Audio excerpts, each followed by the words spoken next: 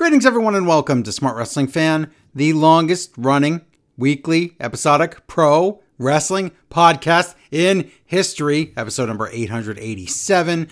I'm Joe Negron, along with Humna Mahama. Hello. Hey there, Joe. How's it going? Hey there, Humna Mahama. That's a nice shade. No. You. Oh, that's it. We're so close to a magical number. What's going to happen? Something magical will happen on episode 888, I promise. How's that? Okay. Do you promise Larry will come back to watch Raw instead of me? Well, that was what it was, but now you meant the wish won't come true because you said it out loud. Oh, no. I take it back. You've just ruined it. Take it So back. now he's not coming back. Good job. Come back, Larry, please.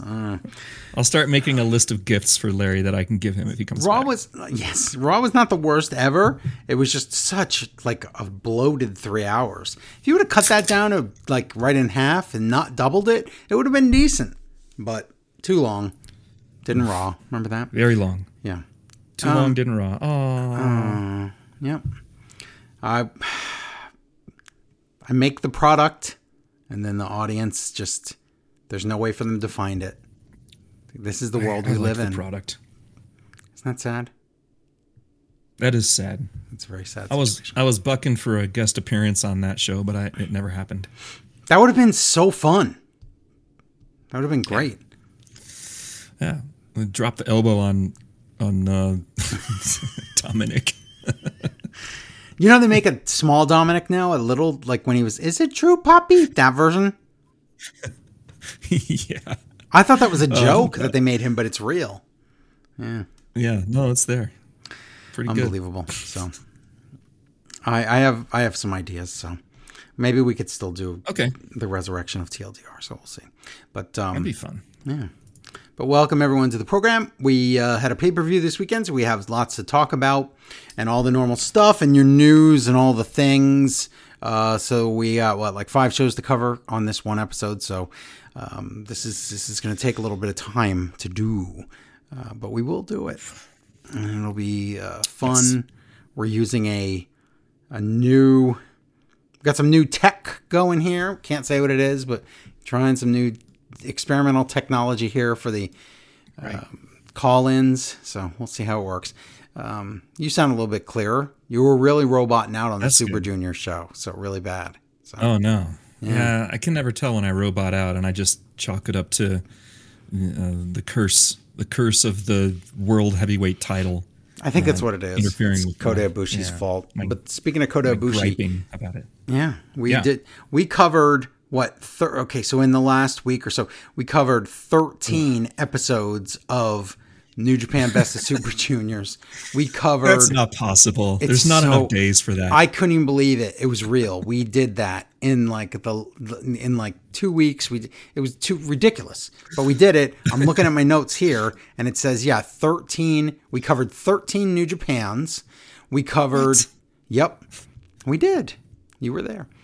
We covered NXT UK. We covered. Oh, and we did NXT UK with Holly here live in the studio. Yeah. But now she's like 9 hours ahead or something because she is now residing in Italy. So, Yep, Italy. And I think she already got pizza as soon as she got there. It is quite a move. Oh, good.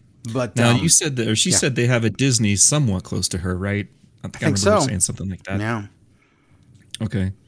It's like Disney France or something.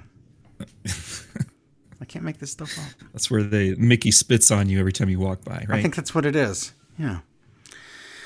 So why? What about it? I thought you were going to tell a story about overseas. No, I was just Disney. curious because I know that she likes the Disney, and I was like, well, how is she going to get her fix? You know? Right. Well, I think she likes the Disney. She went on the boat, or she went to Disney the place. Boat, Disneyland, Disney Place, Sesame Place, Sesame Street, Disney Street, Disney Drive, the streets of Disney, Disney Drive.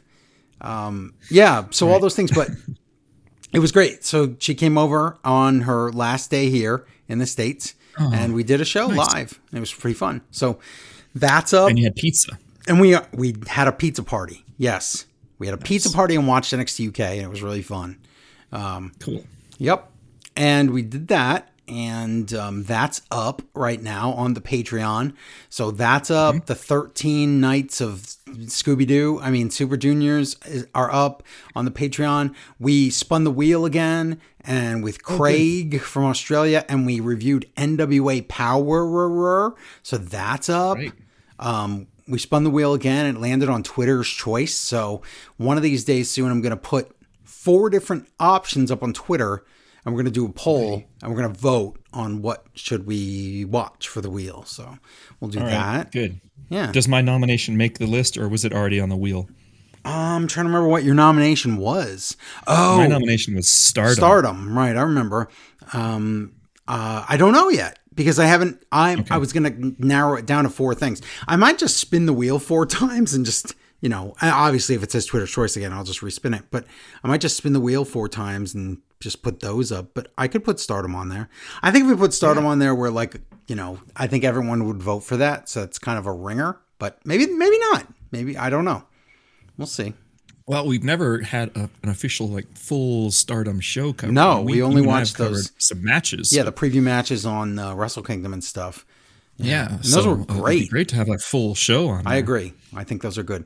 But if you want to get all that content plus more, if you want to get on the Patreon, it's patreon.com/smartwrestlingfan. And also, of course, we just did a retro, which was we're in the week of SummerSlam 1997, where Stone Cold gets his neck broken, and all these other crazy things happen that we totally forgot about. So Nitro had its first 3-hour show. It was like the 100th episode of Nitro. So all these special things happened all in the same week. It was a crazy week, and we just did that retro. So subscribe to the $10 Time Machine on Patreon.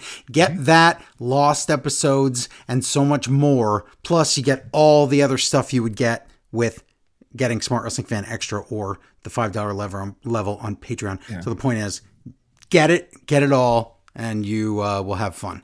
So do that. But we have a lot to cover, so we should probably do. Well, can I mention my 2 favorite things in the Extra verse? And these are kind of the unsung heroes there in the verse of Extra. First one is, of course, Smart Movie Fan. I absolutely love it. I love it, and I love doing way behind. Yeah. I think you're up to about 70 movies now. Something like that. I've fallen behind.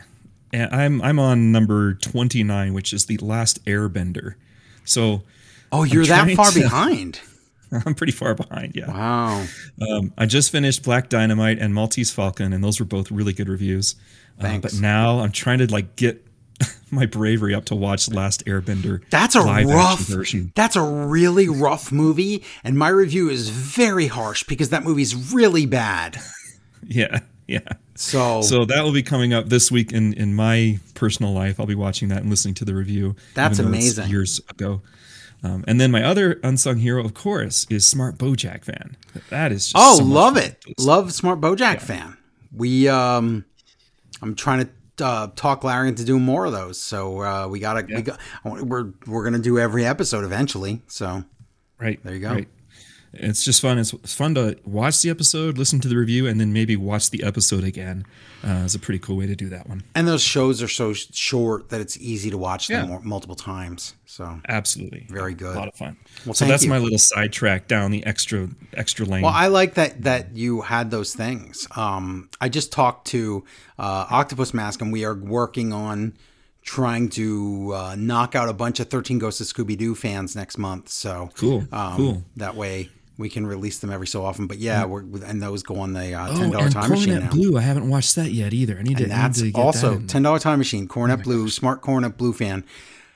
Just for the pilot alone, holy crap! But anyway, people need to. Yeah, thank you for reminding me of all these things. There's so much stuff on there, and there's so many just high quality things like Smart Bandersnatch Fan and stuff. There's so much great stuff that I've done, and just it's put out of my mind because it's over. I did it, but it is up there on Patreon, and wow, they talk about creating content and creating many hours of content. I have been creating content for now. Is it going to be going on 18 years this month? Yes, I think it is. So yes. Holy crap. Wow, that's right. We're in June, isn't it? Yep. It is. So we are almost happy at the birthday. We are at the Happy birthday, Frosty the Snowman, or whatever that was. Yeah, I knew that's what you're referencing there. Good job. But but yeah, that's wow. We're gonna have to have an anniversary episode this month too. So maybe 888 will make into a special show or something. So we'll see. It should be.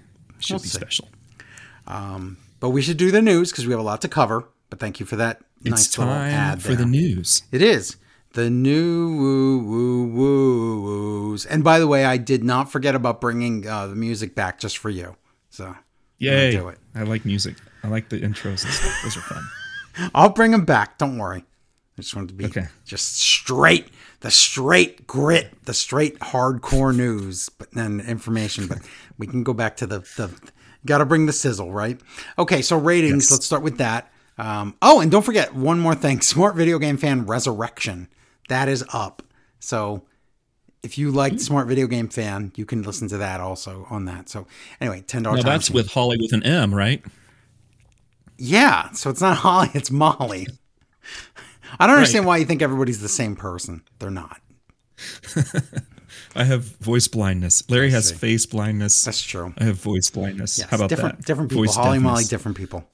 Molly Holly, though, is a wrestler. So, what? Oh, how did we not ever... I don't know. We just never made the connection. I don't know. It's weird. Dang. But start with the ratings. Last week's Monday Night Raw, as I predicted, I said I was almost positive that it would get their lowest rating of all time. It had 1.5 million viewers and was the second lowest rating of all time. So one off. 1.5. Yeah, not good. It really dipped at certain times, but again, it was expected. It was a Memorial Day show, so that's, you kind of have to just throw that number away. But it was also garbage. It was not a good Raw either. Yeah, not good. Yeah. SmackDown Live, 1.8 million viewers, so it's slightly up, but not a good show either. AEW Dynamite, 969,000 viewers. That's up. AEW Rampage, 475,000 viewers. That's way up. So they're back in their normal time slot. And NXT, 534,000. That's down. So, yeesh. And that was the go-home show to the bad pay-per-view that was on Saturday that I did not watch. So I shouldn't even call it bad. The pay-per-view that I know nothing about except what I read. So I'm not going to review that or make fun of it because I didn't see it. So can't make fun of it. Fair enough. Yep. Yeah. But fair enough. Now I remember back in the days when the ratings, I'm listening to the old retros, like the lost episode SWF archives. Yeah, then the ratings were like, look, 3 million viewers, and it's like they can't even. You didn't even have millions. You're just saying it's like the rating, like the 2. Oh, they would do like yes, it would get like a 3.4 and stuff like that. Yeah, those days are long gone. Man. Those days are long gone, and if you look at you now would have to look at the. Like they'd get a 0.49 or whatever. You'd have to look at the key demographics and stuff now. Giving it a rating like that these days isn't even fair. So, no. I just want to hear. Yeah, and I just want to hear, and most people do, just how many people watch the show. That's it. So right. That makes more sense. Yeah. So news time. Yes. If you didn't watch the pay-per-view, Cody Rhodes is injured. Tore his pec right off the bone, his right pec, and he is scheduled to have surgery on Thursday. I don't know why on Raw they kept saying Wednesday, but it's Thursday. But what, I don't know. WWE makes up stuff, I guess. But whatever. Yeah. Maybe he got it moved up to could be Wednesday. Yeah. Maybe he's checking in on Wednesday and the surgery is Thursday. That could be. For whatever the reason, we'll talk about that in depth when we talk about the pay-per-view and Raw, because there's lots to say about that. CM Punk is getting surgery soon too. He's not saying what kind. I don't know if it's on a broken bone in his foot or his ankle, what the deal is. But I do, or if it's his knee, I don't really know. No. Excuse me, we can only speculate because he was limping a lot. And so he was limping. It's definitely one of his legs. I just don't know exactly what. But we will talk about him in depth again, and when we talk about Dynamite and Rampage, because he is not relinquishing the title. Keep that in mind. Not relinquishing the title. Unlike Jericho, who says he did. I don't know why he said that. But anyway. And a lot of other injury news. We knew Jeff Hardy and Adam Cole were both injured. but we don't know exactly what is wrong with them. But also, Bryan Danielson injured. He should be gone for a few weeks. So none of these guys have specific injuries that anybody's talking about, but they're pretty beat up. So I think the pay-per-view killed them, basically. I think. Yeah, I'm not surprised anybody's not injured after that pay-per-view. Yeah. That was pretty insane. Yeah. And there's a lot of other news that we'll talk about during the, we'll talk about them organically as we describe the episodes, because there's so much that happened this past week. And the final bit of news, you're talking about Stardom. Well, New Japan and Stardom are doing their first ever joint event that might, according to Tanahashi, might even have a mixed tag match in there. November 20th. The event's going to happen. I'm not sure if it's on pay-per-view or it's something you can watch on New Japan World or Stardom Universe or whatever it's called. So we'll see. I hope we don't have to buy tokens and turn. That's the thing. If we do, guess what? We're just not going to be able to see it. So they need to make it a way that you could just click on a link and pay the whatever. You can use PayPal, for example, to pay for your New Japan World. I don't know why you can't just pay $19 and get the pay-per-view or whatever. I don't understand why it's so difficult. So, but that's it. Well, I'm excited about that. I liked a little bit of Stardom that we've seen so far, so I want to see more. Yeah, that's very cool. So that's that. And we should talk about wrestling. And we have tons of emails and stuff. So let's start with Dynamite, because that was the first show we watched this week. Oh boy. Starting off with a bang here. Woo! Get it? Yeah, Dynamite. Anyway. I got it. June 1 from the Kia Forum in Los Angeles, California. Just, a couple blocks from your house, I think. I think so. No. Excalibur, Tony Schiavone, and Jim Ross, there they are. We begin with CM Punk's music, and it plays, and out he comes. Here is CM Punk. Whoa, he's going to wrestle to start this show. Fantastic. So he's on his way to the ring, and he does a stage dive into the crowd. Wow. He does. Don't hurt yourself there, Punk. No. We can't have you being injured. So this is going to be a trios match. This is CM Punk teaming up with FTR, and they're going to fight against Max Caster and the Gun Club. Wow. Now, as the Gun Club and Caster come to the ring, I'm really glad that they kept Anthony Bowen present, even though he's in a wheelchair. He's so good. Yeah. Yeah, he's good at this. Of course, JR can't remember Cash Wheeler's name, and nobody else on the commentary table helps him. So that's kind of sad. In the match, Punk tags in. He tries for a springboard clothesline, and then he slips. He is just this. Is this his worst match that you've ever seen? Because I think it might be. It's pretty bad, and he knows it. He says, "I'm sorry" a few times to the crowd. Yeah, and of course it's CM Punk, so nobody's going to forgive him for botching anything. But we get a GTS, and followed that with the big rig for 1, 2, 3. Of course, Punk and FTR, they're going to win that match. Yeah. Now he's been wearing that FTR shirt. It's kind of like pink. It's Punk and FTR together. But aren't FTR still kind of like with MJF? No, I don't think so. I think they just walked away. I think they just walked away silently. Right. All right. Punk grabs a microphone, and you can tell that this match still bothered him. It should have. It was not a good match. And he says, "Listen, I'm going to get better. My road to success is littered with lots of mistakes." So, and then he sort of pumps himself up. He says, "Call me what you want, but you have to call me champ." And then he gives the microphone to Dax, and Dax says, "I've done a lot of drugs." Yeah, what the heck was that?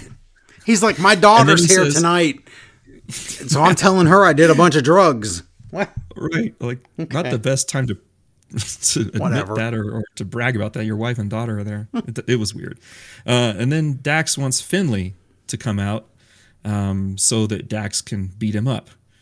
Okay. That was super weird. I understand he's trying to say anybody who's from the other company or whatever, but why Finlay specifically? Because he heard that a match was booked with him and Adam Page. Why would he say that name? You know what? It might have been they might have been fighting on Twitter. I think it was that. Oh, okay. So never mind. It's hard to follow everybody on Twitter. It sure is. Punk then takes the microphone again, and he brings up New Japan, and he says, he wants to know who he's going to be fighting at Forbidden Door. And we hear some music, and out comes Hiroshi Tanahashi. So it was exactly who I thought. That was a nice crossover moment. Yeah.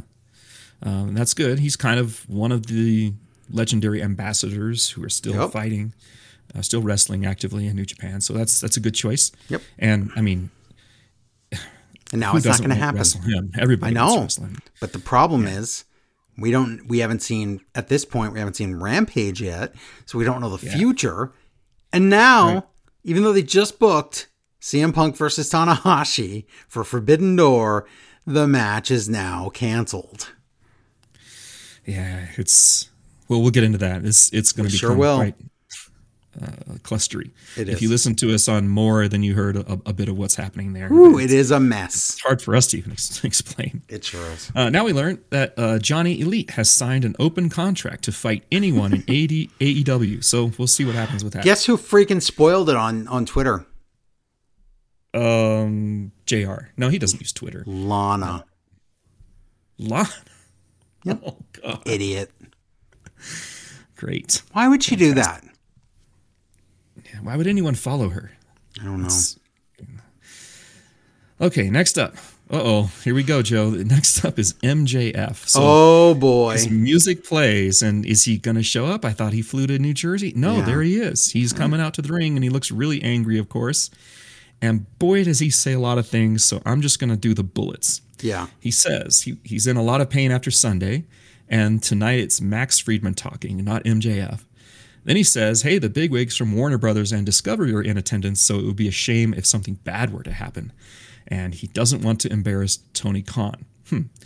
Then he tells us that Tony has been trying to hash things out with him, but guess what? It's too little too late, because he was never a part of All Friends Wrestling, and everything he did, he had to make himself. And he did. He made everything he did gold. And now everyone else is expected to only be great, but MJF has to be perfect because he's only 26, and yet he's carried AEW on his back for months. Then he gets really mad, and he says, to all the boys in the back, guess what? You can have my spot because I don't even want to be here anymore. And all the fans are uneducated marks, and they don't know poop. And he starts to cuss. And he says, all the boys in the back are untrained. They're no good because they're not trained well. They're no good because they pretend to watch New Japan. And they're reckless, and they dump their opponents on their heads. And all they do is chase star ratings in their matches. So he's getting pretty ugly here. MJF, he says that he's the best because he's the only guy that makes the fans really feel something. Well, I thought you hated the fans, so oh well. And then he says Tony Khan takes him for granted, and MJF is the second biggest minute-for-minute draw in the company. Yeah. But Tony hoards all his money so that he can pay the ex-WWE guys that he keeps bringing in. Yikes. And MJF says, well, would I get more respect if I was an ex-WWE guy? And now the crowd's really cheering for him because they kind of agree with this. No. He says, Tony, you shouldn't be the president of the company. You should be in the crowd with all the marks. He says he doesn't want to wait till 2024. He wants Tony to fire him now. And then I guess the guy on the floor is trying to wrap him up, and he tells the guy on the floor that he's a piece of poop. So don't count me down to the commercial. Then he says he wants Tony to fire him. He says it again. Then he calls Tony an effing mark, which isn't censored at all. Well, that's because you watched the Canadian one or whatever. In the American one, it was censored. Oh, they did? Okay. Yeah. I have a feed that was, I think I had the Fight TV feed. Yes, that's it. So then, his microphone finally gets cut out and we go to commercials. So they did censor that in America. So let me tell you something right now. Do it. After this, they decided it would be good to remove MJF from everything. So they removed him from the website. They removed him from any upcoming videos. Anytime there's a clip with him in it, they're going to put someone else in it. Okay. What about merch? Anytime they can, I don't know about that yet. I didn't look. The point is this. Whatever they're planning here, stop. Stop right now. Okay? The last thing you want, I've been watching wrestling since the 1980s. Okay? Yeah. 40 plus years of watching wrestling. You do not want, once the crowd started chanting and cheering for MJF, he is the face. Tony Khan's the heel. AEW's the heel. That's where it's headed. This is bad. Do not do this. This is a mistake. Calling the owner of the company a mark is a mistake. It's bad. It's bad. It's bad. Don't do it. And if Tony Khan is listening, TK, stop. just do a different. Remember when remember Brandy and she was voodoo, and then you were like, no, this isn't working. Let's kill this. And they killed it. You killed it. I don't know who killed it off. The point is, do that. Do that right now with this MJF stuff. Yeah. Yeah, it's heading in a direction that I don't think you want it to go. Nope. I mean, all the fans, a great deal of the fans loved this, thought this was one of the best. Of course they did, but it's not good for AEW or Tony Khan.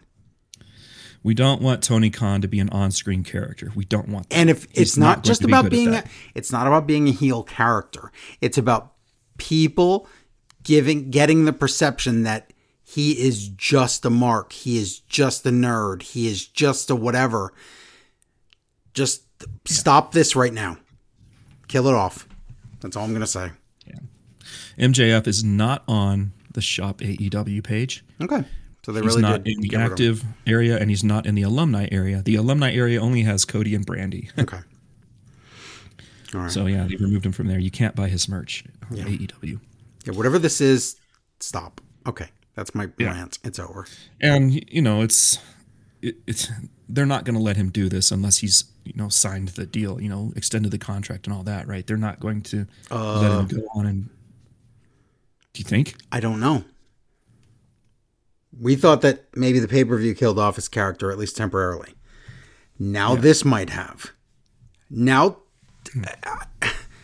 I don't know. Someone else must have told Tony, no, please don't do this. This will not end well. I'm hoping someone did. You mean after he did this, or before? After. Okay, because why would they let him go up there with a microphone and say all those things if he was just going to be gone? Correct. That doesn't make sense, because now he's got momentum wherever he goes next. Right. Well, whatever it is, here comes the Lana spoiler. Yeah. Right.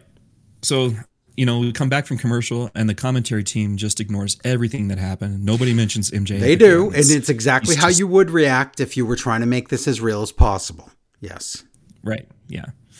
Instead, they talk about Tanahashi, like they've been instructed not to talk about MJF, and in that case, that's a good move. Mm-hmm. So here we go. Match number 2 of the night.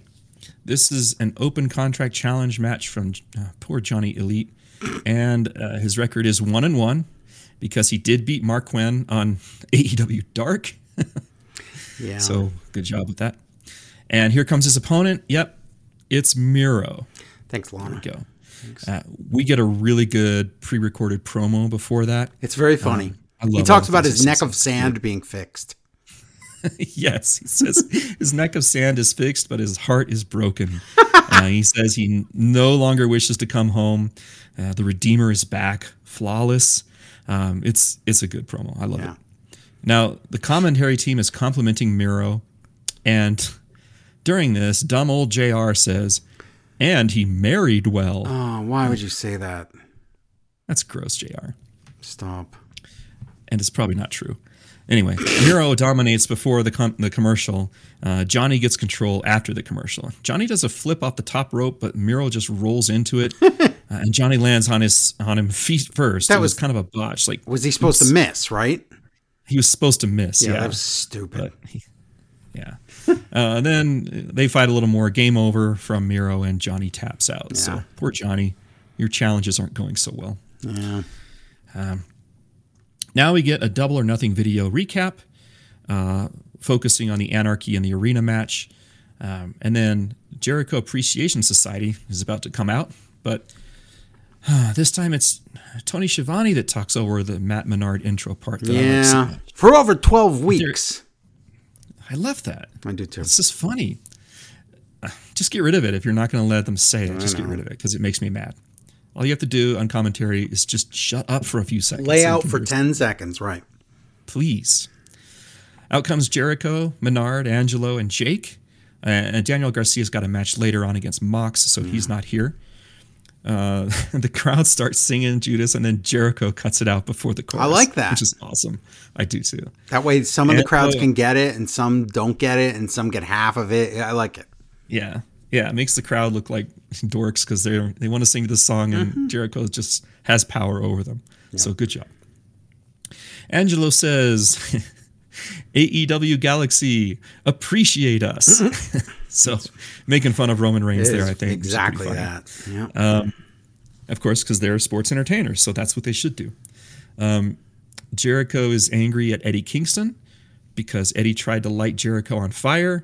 And Jericho says, what kind of man tries to burn another man? It's very funny. It's pretty funny. So, and he also says that sports entertainers always beat pro wrestlers. So, good stuff. I wasn't so sure about how this was going to go, but I'm starting to grow on me a little bit. Good. The JAS.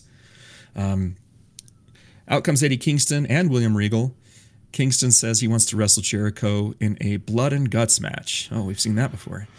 And Jericho says, no, I'm not doing that. So Eddie charges the ring and he gets jumped by all the other JAS guys. But Ortiz sneaks up on Jericho in the ring and just whacks him with the mad ball. And then Ortiz pulls out some scissors and he cuts a little lock of Jericho's hair off the top of his head. And at this point, Ortiz and Eddie, they run back up the ramp with the little piece of hair.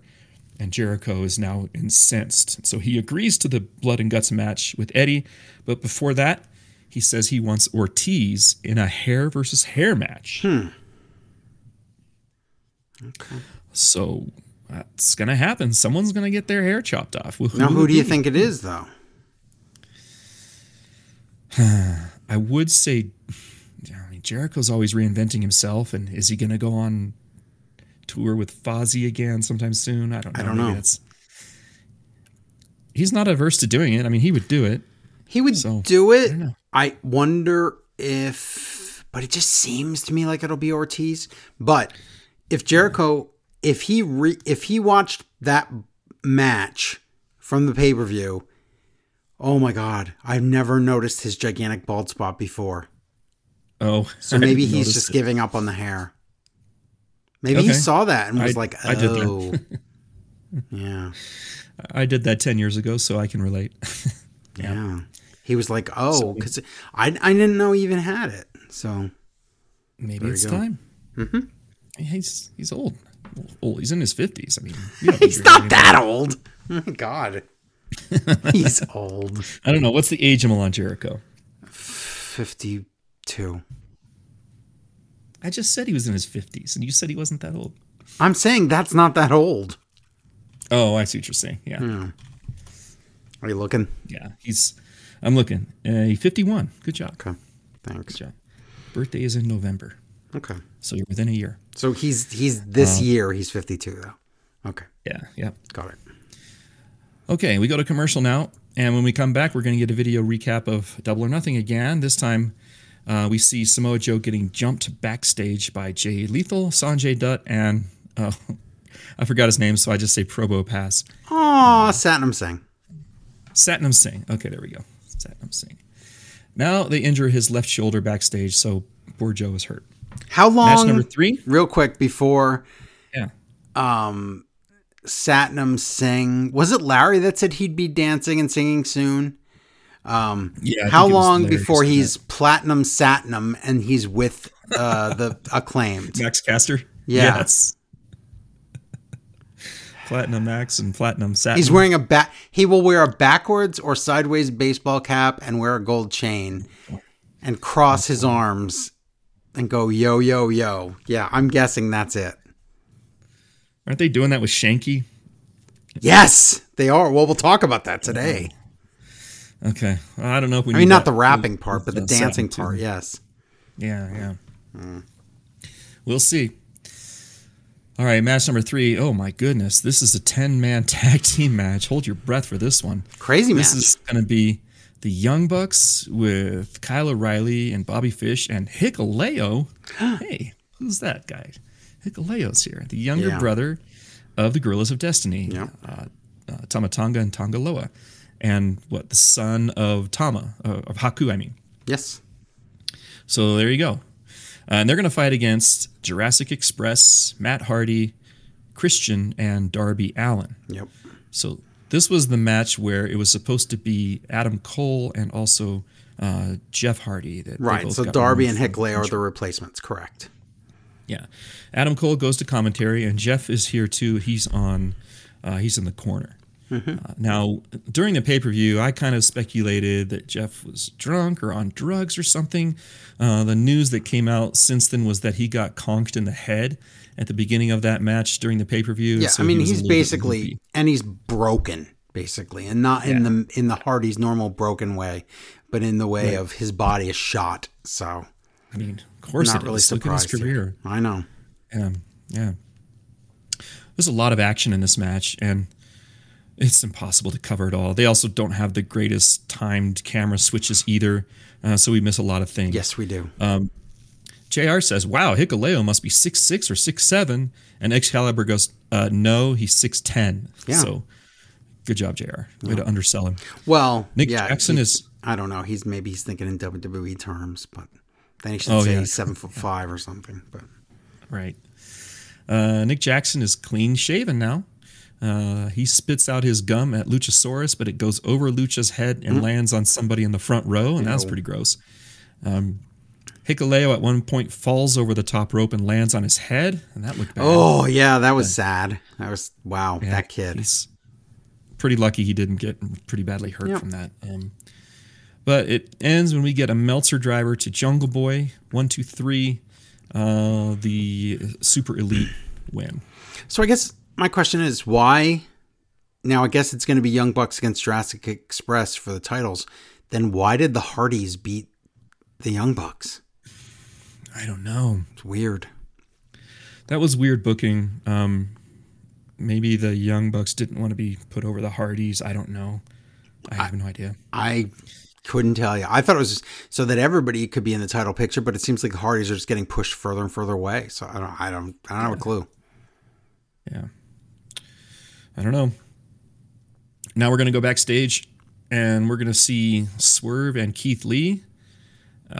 This was just horrible and awkward. I didn't understand this. Swerve introduces a bunch of guys I've never even heard of. Yeah, he's like, look, it's Hollywood. Look at all these Hollywoods. And I'm like, who? Yep. Yeah. Swerve compares themselves to some basketball players, which also most people say, who cares? That was just a dumb promo. Get that out of here. Yeah, it was not focused at all. Yep. No, yeah. It was rushed too.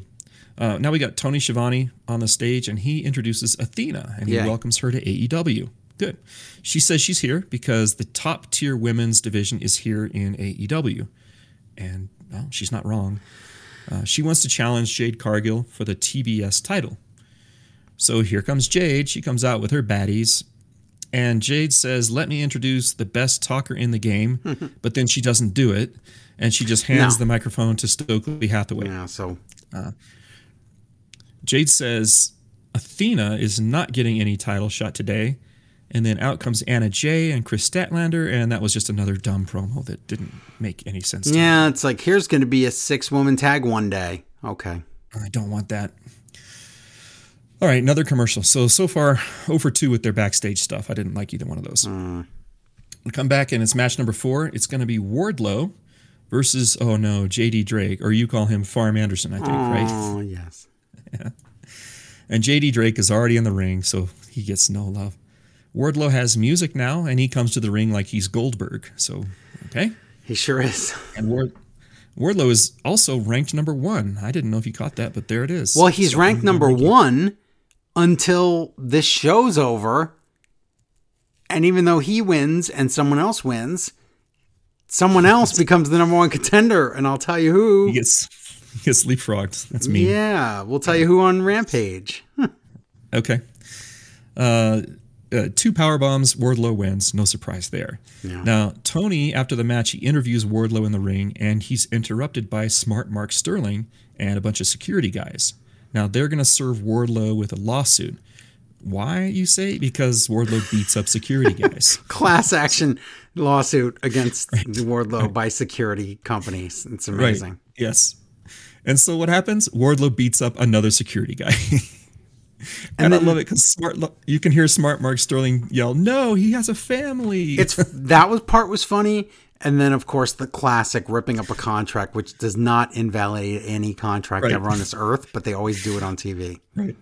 This isn't even a contract. This is a summons or something like that. So right, bad Bad job, Wardlow. Or what? Yeah, whatever it is, that still doesn't make it invalid. Yes, not a contract, but whatever the paperwork doesn't make it go away. Right. And what was JR talking about? He's like, that Wardlow just he bowled 6 perfect bowling games. What? Just what does that have to do with anything? I don't know. Because he knocked people down, I guess. I don't know.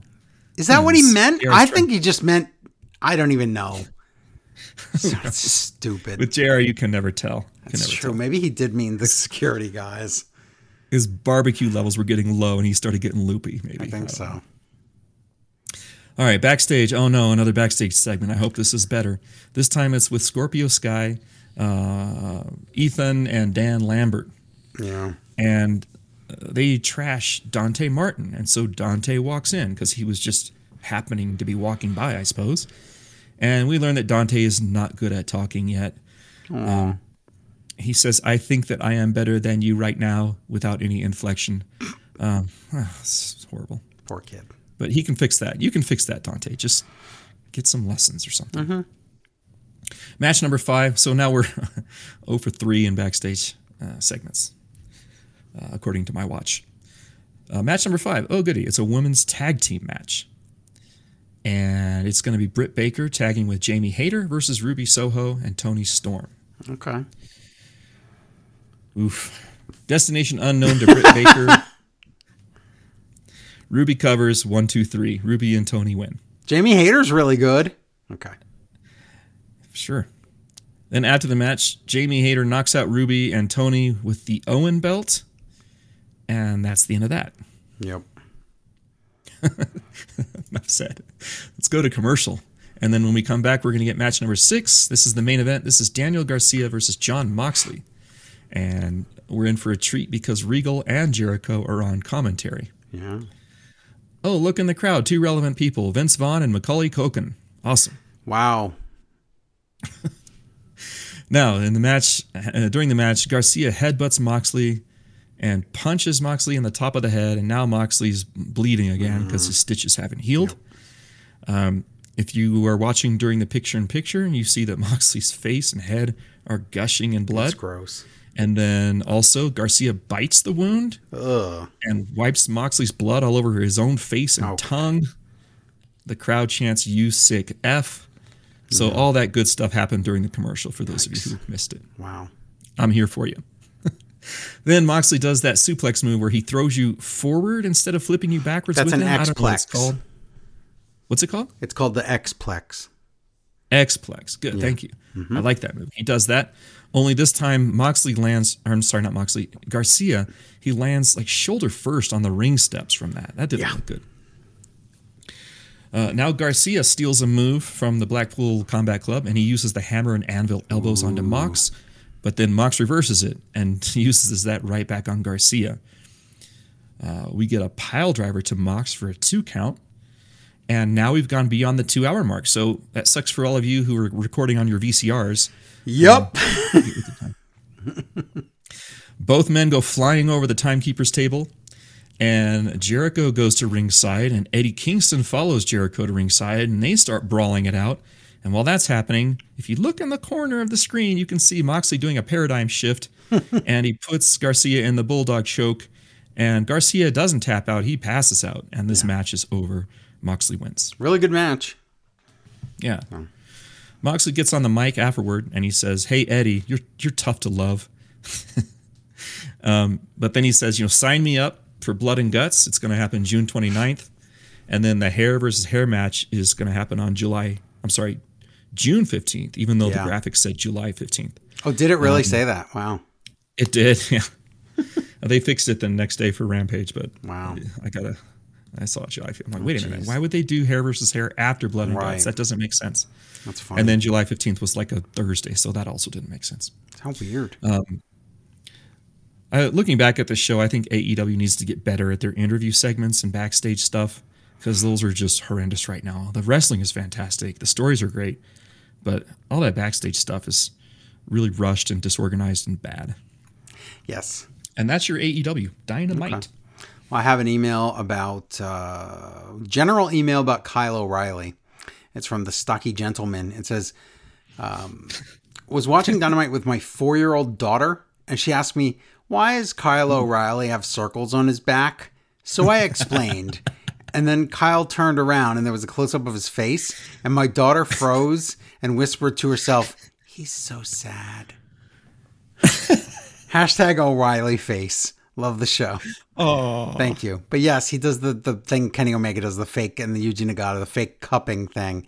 And it's like, right. No, but it really works. There's zero science behind it. Some people, it's supposed to draw out toxins. It's an impossible thing. It goes back hundreds or thousands of years or whatever. But the point is, like yes, leeches. It's like leeches, right? And it's like, no, it doesn't do anything. But can it help you mentally? Some people think they say they feel better after it. Great, but you're wasting your money. But whatever. If it makes you feel better, that's nice. If it makes you feel better, meditate, pray, do all the things that make you feel better, and good on you. No. Ooh, this is weird. So this is a weird audio message after Dynamite. So I don't know if you'll be able to hear it. So I'm going to play it, I hope though. so. I want to hear it. Well, I don't know because we have a weird new sound setup, so I'm not sure if you can hear this. So I'm going to play it, and then I'll have to explain it to you. Hello, amazing smart wrestling friends, hosts, and also Larry. What? I am a famous wrestler, so I cannot use my real voice. But I just wanted to say scissor me daddy ass. Oh my God. So I assume you heard that. Wow. I did hear that. Wow. Okay. Thanks, Bowen. I can't say anything else. I can't say anything about that. That's uncensored. Oh my God. Wow. All right. Okay. Fair enough. Well, it sure is something. Okay. I love it. More of that, listener. Oh, yeah. Definitely. Okay, so we did Reminds that. me of the old Carl Childers days when you used to get those funny email or oh, my voices. God. I forgot that existed. Yeah, it was like the Sling Blade guy, right? Wow. Yeah. How did I remember that name? I don't remember. I don't know, but that's old. Okay. And it's not even that old. I didn't even know he was sick. Okay, so we got the run sheet here. What are we doing next? Oh, yeah, for once we get to do SmackDown next because it actually happened before Rampage. And I'll do this one. This is SmackDown Live from Ohio State University, right by Larry's house. Oh, boy. Or where he used to live before he took his vacation in the Netherlands and Tilly's. When I was a kid, I used to think it was the Netherlands and Tilly's. Tilly's. I've been to Tilly's. It's a great place. Exactly. They got good chicken wings. They do. They're great. I can't even remember the last time they played the intro to SmackDown. Do you know why? I was going to ask you about that. Yeah, like a year. Do you know why? Because that means that they have nothing, and the show's going to be complete filler. And they're like, we got to stretch out an extra minute and a half. How do we do that? The intro. That's it. Oh, it's the new version of the intro, but it's still horrible. Same song, still sucks. They still ask us if we're ready for a good time. I'm still waiting for one because we're not getting we're it still from them. ready. I'm still ready, always ready. Tonight, it's Riddle and Nakamura against the Usos for the titles. Why is this not on pay-per-view? Right. Do you know? Because it's not going to happen. It's not going to be a title change. I don't know. That's a good point. And then a 6-pack challenge to decide who will face Ronda, also not at the pay-per-view. Nope. And then, that would have made sense. Do you understand this? When they show that the all 6 women on the screen, Football Head yells, "That's happening too." What does that mean? Oh, he means I know. He's what an idiot. He's talking about the 6-pack challenge on Raw where Naomi and Sasha walked out. Oh no. Why would you mention that? He was the one who was sort of neutral in the whole thing. Yeah, now he's saying that match might not happen because 2 of these women might walk out. So, is he kissing Vince's butt when he says that? Oh, he always does. He always does. Football Head. He's the worst. Come on. New Day out, and Football Head has to explain how to spell Ohio to everyone. I was going to ask you, why is the crowd chanting IOOH? Larry said... That's funny. Larry says that's what you yell out the window or something. I remember that. Yeah. If you yell OH out the window, people will respond with the other I don't believe two him. letters. Yeah. Can they only spell 4-letter words in Ohio, or can they do? They know a lot of 4-letter words in Ohio. Yes. So Kofi makes fun of the name Brawling Brutes because that's what you want to do when you just make a new faction name. You just want to make fun of it. It's a dumb name. Yeah. It sounds like a cereal, like Fruit Brute or something. Right. Or like Brawling Buddies even. Brawling Buddies, yeah. Drew McIntyre comes out. He says hi to Big E and says he will send nudes of himself to him or something. I don't know what he was talking about. So ignore that. Yeah. A lot of just stuff that shouldn't be on TV here. No 4-year-old girl should be watching this show. No, especially not Dax's daughter. He says he's going to win the title at Hassle at the Castle in September. And then all the dirt sheets post that he challenged Roman Reigns. Did you ever hear him challenge Roman Reigns? I never heard him say Roman Reigns' name. Because how can you when there'll be title defenses before that? Yeah. That would make no sense to call. And Money in the Bank's before that. You could have a whole new champion by then. Right. So it doesn't make any sense. If Roman shows up to anywhere. If he shows up. I don't want this anymore, though. This is basically just they keep talking and talking in the ring. This is a house show on TV and not in a good way. Yeah, with dirty jokes and that's all it is. Neon kilts. Yeah, and they give Drew a present. It's stupid, whatever. Sheamus and friends come out and they say fight night a bunch of times and Butch attacks New Day. So, and by the way, Xavier Woods tweeted, "This is week 14 of us fighting against the Brutes." Great. Why would you call attention to that? Drew Day versus Brawling Brutes. It's a rematch from last week. Yuck. This match is made more painful by all the stupid things that Football Head says. I'm just trying to ignore him, but he is the worst. And he says, Drew called out Roman Reigns. No, he never did. That never happened. So Ridge drops Kofi outside the ring like an idiot. He drops him almost on his head like he did with Big E. Yeah, let's kill some more people. Why are we doing that? Bitter end on Woods. Brutes win. And Drew looks mad because he's on a team of losers. So, way to challenge. Way to say, I want the world title and then lose your match. Good one. Yeah. Yep. Going down in the rankings. He did. Backstage interview with Riddle and Nakamura. By the way, they didn't say Nakabroa, so we had to watch all of this SmackDown. Yeah. We're hoping that this Friday they say Nakabroa, but I think that tag team's dead. I think this is it. I think it's dead. Yeah, it's gone. Riddle says Nakamura is no Randy. Why would you say that? Because you want to build camaraderie with your new partner. That you're gonna. Well, I guess he knew that this at the end of the night. That's the end of this. He saw the script. Yep. And we're still doing the Orton's career is over story, and that continues on Raw. So. It does, yeah. Backstage, Adam Pearce, copy paste part 3. Max Dupree comes in, and he found a client, but we can't find out who it is until next week. Oh my God! So we gotta have part 4 next week. So boy, this slow burn has really got me fascinated. It's just Mansoor, right? I think so. Who else could it be? Nobody. Cole coming back from injury or anything? I don't know. Anybody getting called up or anything? No. Cole says the pay-per-view is exclusively on Peacock, except I'm on Sling and I see it and it's $45. You could buy it on pay-per-view if you were a moron.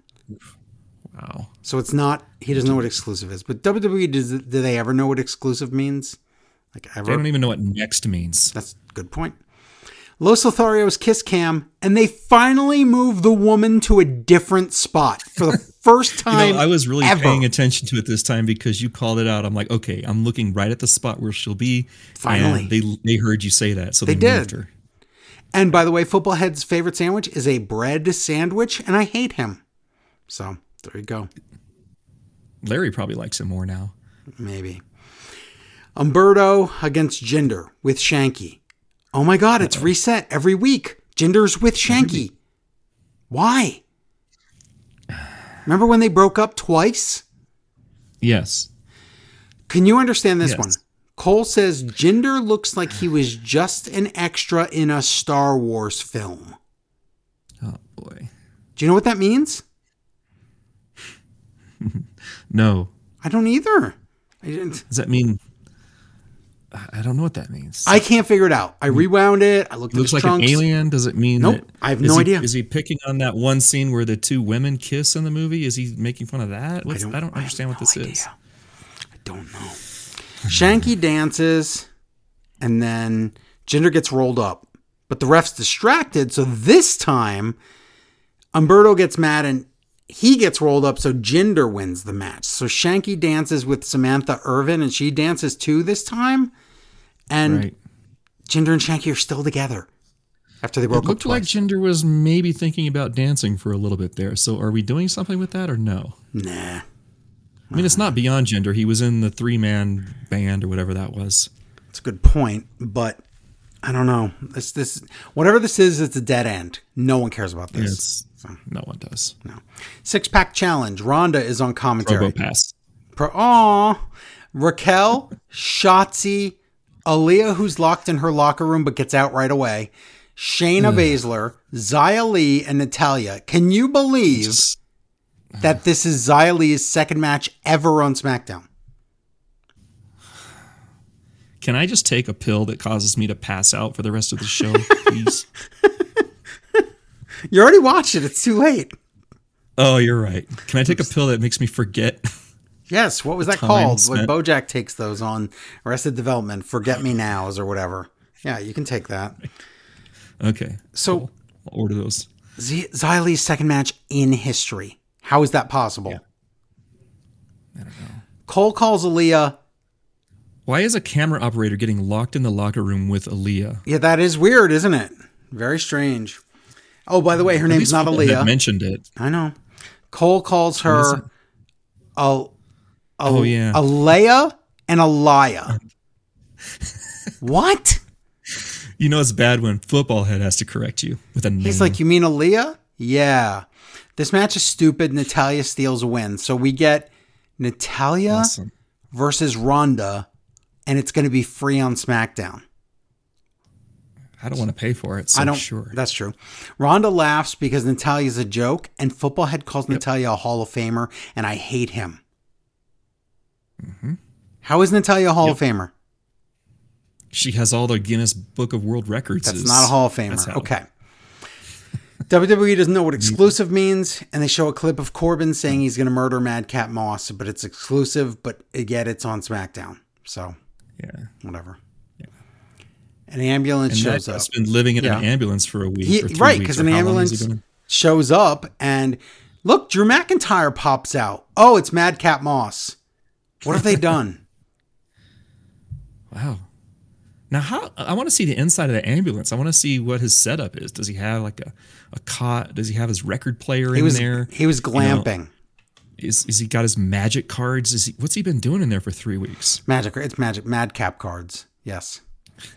Yeah. Now we get Lacey Evans is an uneducated hick video package. Oh, wait. Did I say that? Goodness. Yes, I did. Next week on SmackDown. What? Remember when she was going to be on Raw and then she didn't show up on Raw and now she's on SmackDown? I don't understand this. Can we just put her on, NXT Dark Elevation? Can we just shove her there somewhere? Sure. Let's do that. There's a new NXT show that's like only on TikTok or something. I can't make this up. No. Yes. I swear that's real. Is it the mixed tag match tournament? No, it's something. No, it's not even. No, it's something else. Oh, look! I don't want it. No, nobody wants it. New entrance in generic black trunks. Madcap Moss comes out. He gets on the mic and he says, "When I got chair trophy necked, it killed Madcap Moss. Madcap is gone and dead and buried."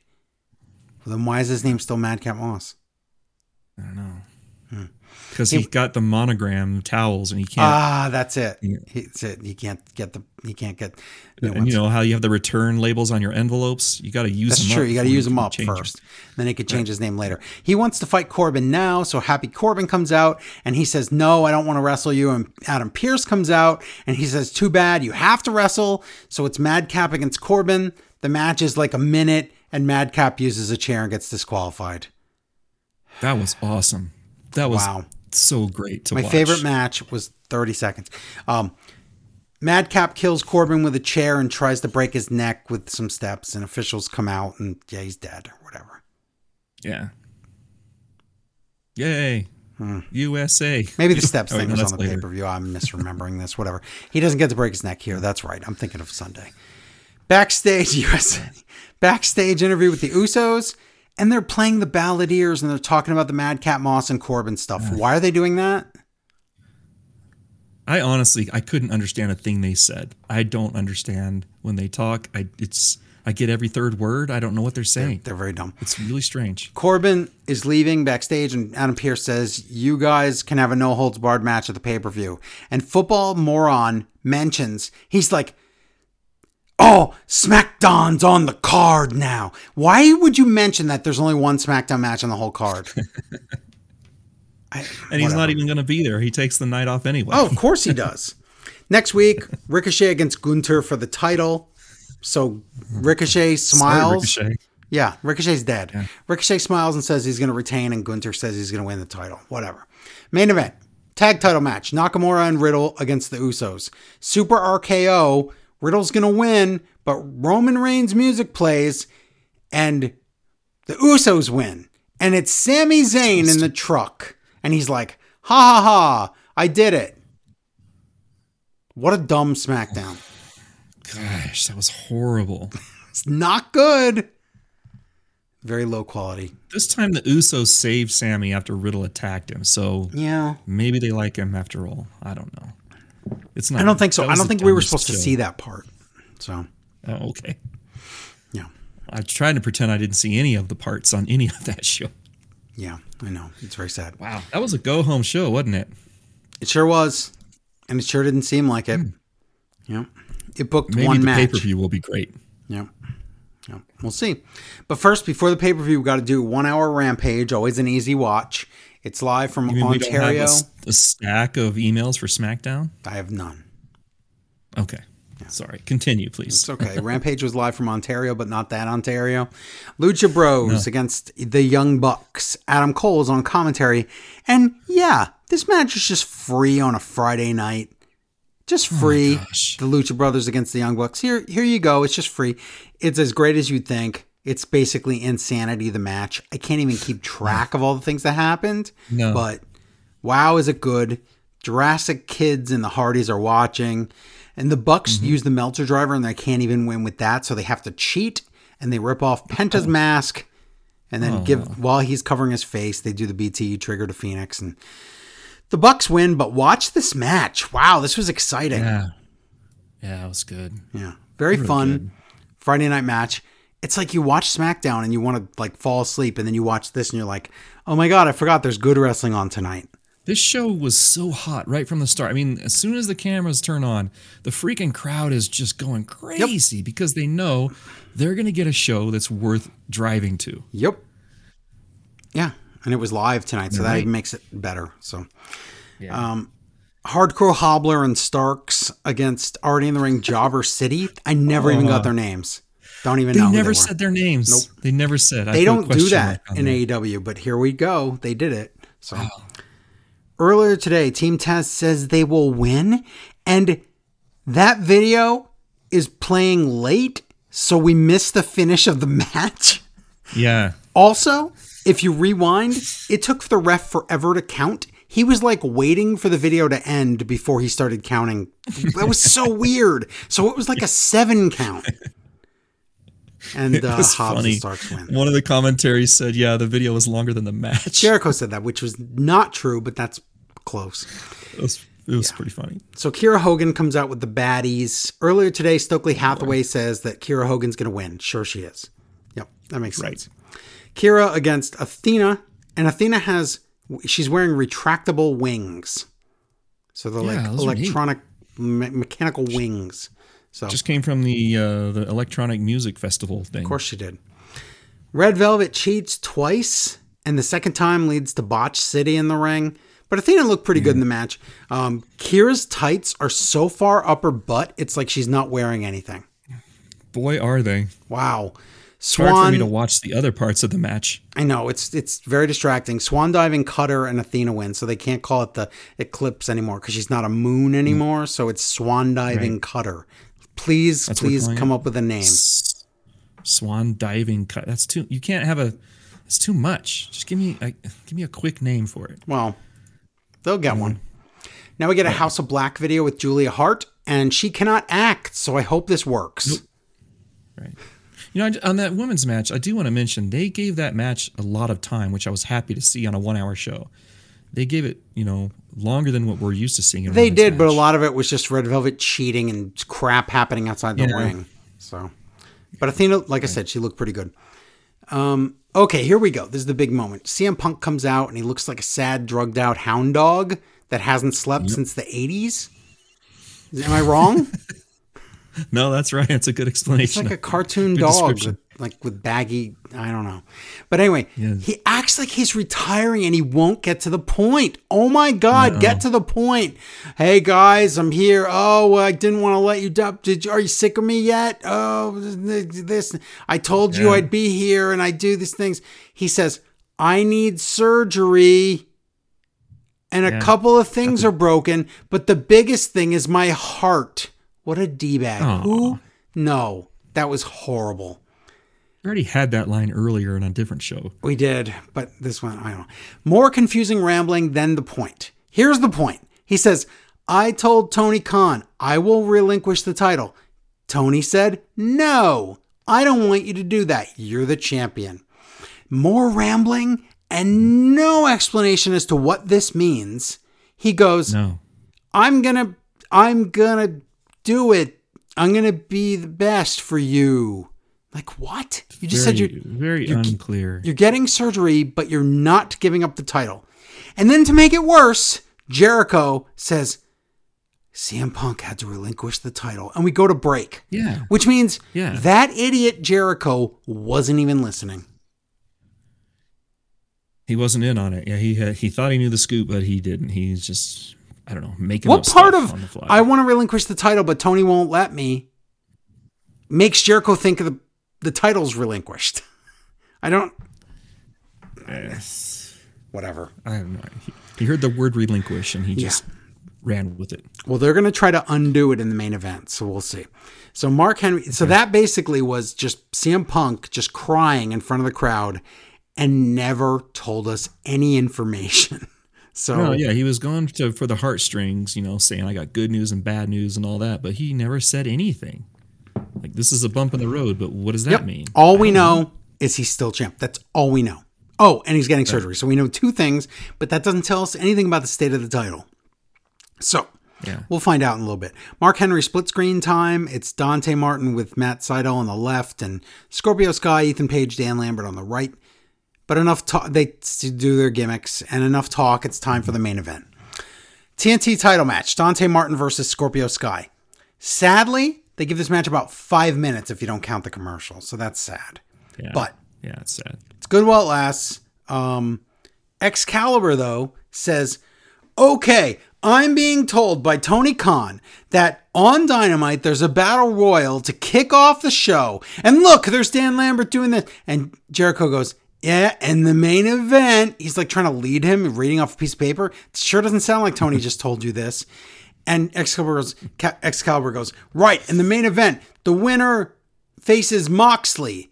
Number one contender Moxley. Wait, how is he not? What? And the winner of that goes to Forbidden Door to compete for the interim championship. And CM Punk did not relinquish the title. And Punk will face that winner to decide the real champion somewhere down the road. Oh my God. It's getting real convoluted now. What did he just say? And all this while the action's going on. So these poor main eventers basically got ripped off. Dante deserves a rematch. Number one, because he just does. He needs more time. And two, because they talked all over his match and never actually talked about the match until the end. So TKO, Dante loses, Scorpio retains. But oh my God. Now let me make this even more complicated because we don't even know who the winner will even of that battle royal that beats Moxley or what doesn't beat Moxley or maybe Moxley will even face at Forbidden Door because at New Japan Dominion, it's Tanahashi against Goto for some reason, which is the stupidest match I could think of. And a big neon sign telling you who's going to win. And the winner of that will face either Moxley or the person that wins the Battle Royal. And then the winner of that will face CM Punk down the road. This is too much. Yeah. It's like TNA levels of... And they'll have a fake belt. This is TNA levels of convoluted nonsense. Yeah. I'm not a fan of this. I don't want an interim champion. Just have CM Punk relinquish and then tell him when you're back, you get the first shot somewhere down the line to recapture it. I can only assume TK just doesn't want that. He doesn't want that weird, like, little starry thing, as they call it, as Grandpa Monster Grandpa Monster used to call it, by his name. He wants Punk to have one title run and not a broken title run. Get on the magic train, kids. Ooh, hiya, kids. It's me, your friend Grandpa. Ooh, got a lot of stories to tell, but you can join the Junior Vampires of America Club. Ooh. Let me tell you how to do it. Right. You just have to call 1-900-JUNIOR-VAMPIRE. And kids, you don't have to get your parents' permission. Just do it anyway. And if just 1-900-JUNIOR-VAMPIRE. Ooh, and if you guess what? You don't have to spell the word junior out on your phone. You could just press JR. Period. And if you don't have a period on your phone, you can use the little starry thing. Ooh. That's it. Awesome. We got the extended version that time. We did. That was the complete edition. So, it was. Yeah. This title is jacked up. And going back to New Japan, of all the people in New Japan who should be in line for this, it's not Goto. No! It's not Goto. If we had a ranking system in New Japan, he would not be top 20. Goto would be like 23rd right now. So that's not good. Oh, he just dropped down to 25 while we were talking. Okay. All right, so we expect over the next month a bunch of convoluted garbage to get to an interim champion who will fight CM Punk when he's fixed. Correct. And by fixed, we mean like he goes to the vet and they chop off his parts. Okay, so... Nice. Yes. Now we're going to read some emails. We have some Rampage emails, but we also have a Forbidden Door and New Japan email. The Unmasked Masked Man writes in, and maybe you can help answer this, okay? Oh, boy. All right. To the wonderful people that make my ear holes happy. Thank you. Thanks to you and your wonderful work. Oh, thank you. I only watch AEW. I can listen to your reviews about WWE instead of watching it. But, Forbidden Door is coming up, and a lot of New Japan talent I've only ever heard referenced on this show. I feel a little out of the loop when it comes to how big these matches should be. If it's not so much trouble, would you be able to do a quick breakdown of some of the guys and maybe recommend a match to watch? I've seen Jeff Cobb, but only as Matanza. I've never seen O-Khan or Tanahashi. If you, so that's it. So thank you, Unmasked Masked Man. Okay, so my recommendation for Jeff Cobb is two Wrestle Kingdoms ago. Look up Jeff Cobb versus Shingo Takagi, right? When you say that's the one to watch? Yeah, that was a good one. He had a few in the G1 too, didn't he? And that's the thing. Anytime Jeff Cobb wrestled Okada, watch that. Anytime, and then with O-Khan and Tanahashi, there's so many good Tanahashi versus Okada matches. There's Tanahashi versus Kota Ibushi. There's Great O-Khan versus Tanahashi. Great O-Khan versus Okada. So any of those matches, if you take they're probably really good. Yeah, and the thing is, if you want to just make it really simple, I mean, the best match you'll see is probably Cobb versus Shingo. But if you just want to watch any of those guys you named against Okada, you will get a good match. So...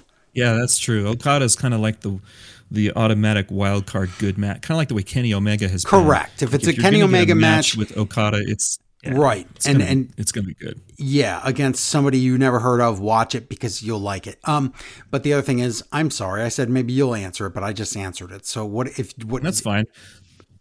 The only thing I would add to that is, okay, so what about What about O-Khan and Cobb as a tag team? And also exactly. If you want to see more recent stuff where O-Khan is even better, I would say Actually, O-Khan versus Zack Sabre, I really liked. Oh, that's because that's so different. And then that was during a moment when O-Khan was trying to match the styles of his opponents. Right. It was very cool. That was really good. That was was that the G1 where he was doing that? I think so. Yeah. Yeah. Check out the O-Khan matches from the G1 versus Zack Sabre Jr. and who else did he fight Tanahashi there too? I can't remember all the matches, but he had a lot of good ones. So yes, we would recommend seeing those. So do that, and then there you go. There's plenty. Yeah, that'll keep you busy. Yeah, and that's a recommendation for anybody. General Rampage. Lunatic Mainstream writes in to whoever is showing up to work today. So Joe and others. I just watched Punk's title abeyance speech, but it's not. See, that's the thing. It's so confusing. While I can't imagine this was a planned situation with Punk having to forfeit the title. No, of course not. He broke his foot or something. This sure does support the storyline that Hangman was right the whole time. Punk only mentioned Moxley and Bryanson as people who could take his place. No mention of the man he beat. Also, this could tie into the MJF work shoot. If either are correct, Tony Khan's ability to adapt is unprecedented. Fraternally yours, Lunatic Mainstream. Yeah, this is not... Nice. The Punk thing is just adapting on the fly, and that's why we're getting this convoluted interim thing. So, yeah. I agree with you. I also wish Punk would have mentioned some other wrestlers other than just Moxley and WWE Bryan. Guys. Yeah, I know. Yeah. I know that was a little weird, but I didn't even say that part because Punk just rambled on forever. Ian writes in and says, they say a week is a long time in politics, and it's nothing compared to wrestling. I'm writing this on Saturday. 1 week ago, Hangman was champ. Okay. Punk was healthy. Wardlow was not all elite, and MJF wasn't threatening to leave. 7 days later, that's all changed. I feel sorry for Punk getting injured at a time like this, and sorry for AEW for having to deal with a huge change to their title picture right after a huge change to their title picture. Exactly. Yeah. I commend them on how fast they've moved so far. How fast they've moved so far in making something exciting for fans in the form of the interim title. Even if Jericho did say twice Punk was relinquishing the belt. I think there's a way to do something really interesting here, something genuinely daring, which would shake things up. I know what he's going to say, and preserve the stories we've already established. What'd you say, WrestleMania 4? No. Yeah. I got to do my Jack Tunney impression. Hulk Hogan is not the WWF champion. Furthermore, Andre the Giant is not the WWF champion. We'll be having a tournament to WrestleMania 4 to decide the new. And then I got, if you got WWF magazine, it accidentally said that Macho Man was the champ before. I did, and I had that issue, and I had it ahead of time, and I was like, what do you mean Macho Man's a champion? Isn't that weird? What? And I was so confused by that. Yeah. Amazing. Yeah. So anyway, back to this. So he says, I think there's a way. Oh yeah, I think there's a way to do something, shake things up. Not WrestleMania 4. Put the interim title on Hiroshi Tanahashi. Okay.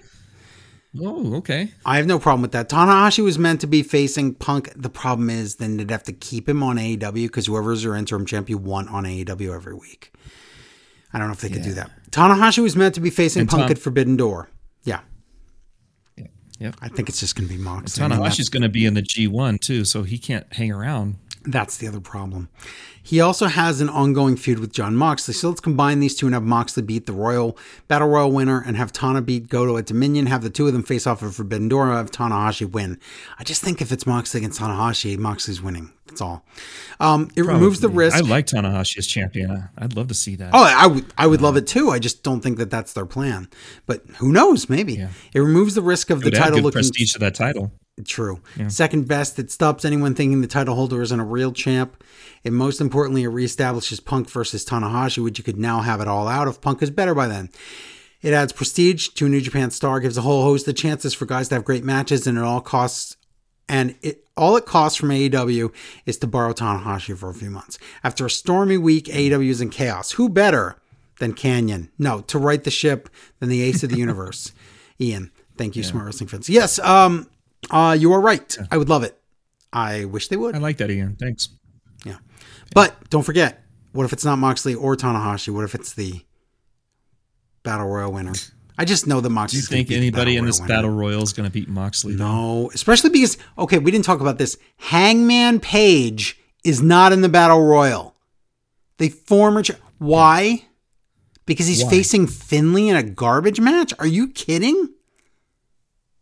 Oh, that's just ridiculous. What? That sounds dumb. Look how far he's fallen in just a week. I don't like it.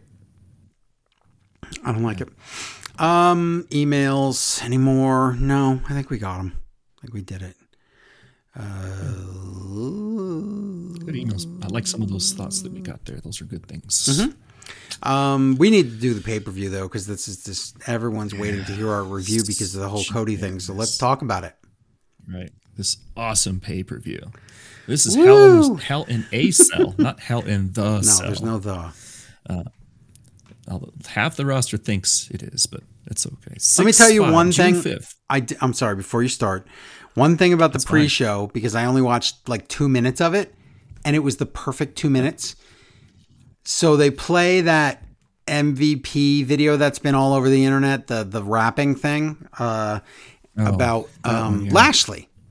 And then Booker T tells the panel, that's called a diss track. So Patrick Irishman, thinking he might have said dish track because it sounded like that, says, how do you spell that, Book? And we know Booker can't read or spell. Oh, no. So guess what happens? He deadpan just stares him in the eye and then goes, D. He never says the rest of it. Kayla has to cut in and go, diss track. He could not even spell the word diss. I want this to be a recurring segment in WWE program where people ask Booker if you go back and watch all those Raw pre-shows, when Raw had a pre-show, there are 700 examples that Booker T cannot read. And I feel bad because I don't want to make fun of a man that can't read, but Booker's also a real jerk in real life. So maybe I don't care as much. So oh man, it's rough. And I mean, maybe I'm being insensitive or wrong about this, but he could take the time and learn to read, couldn't he? He could, but I don't. Unless he's got some huge disability or something. I don't know. I didn't want to talk about being dyslexic. I don't know. Yeah. No, I have no idea. Funny anyway. I don't mind laughing at that a little bit. I can't believe it. He was like, he stared at him. He was like, D. And that was it. So far, so good. He could not figure it out. Wow. Mm-hmm. Man. That happened, everybody. And I turned it on at that exact moment. Good for you. Good. Yeah. That was the only 2 minutes that was probably worthy of it. I didn't watch any of the pre-show. Good. I'm proud of that fact. No matches, no nothing, just garbage. So yeah. So this is June 5th. We're in the Allstate Arena in Chicago, Illinois. And my first question is the crowd going to chant for CM Punk tonight? The answer is yes, probably. Will WWE try to mute it with fake crowd noise? The answer is probably yes there too. So who knows? I never heard any CM Punk chants, but it doesn't mean they didn't happen. Yeah. Now, I missed the first 8 minutes of the show because I was getting dinner ready, but I didn't miss anything because we get a 10-minute recap for the women's title. Many video packages. Oh my God. So I took my chances and it paid off there. I didn't have to watch that. So match number 1 is a triple threat match for the Raw Women's Championship. And we're going to have challengers Becky Lynch and Asuka versus Bianca Belair. Now, Becky comes out in a costume I didn't recognize. Is it some kind of anime thing? It looks like a metallic black peacock, but I didn't know what it was. She's always some kind of 1970s sci-fi person. I have no idea. Yeah. If you guys got this and know, is it Gotcha Man? Is it, I don't know. If you know what it is, let us know because I'm seriously curious. I don't think it's anything. And I'm too lazy to look it up.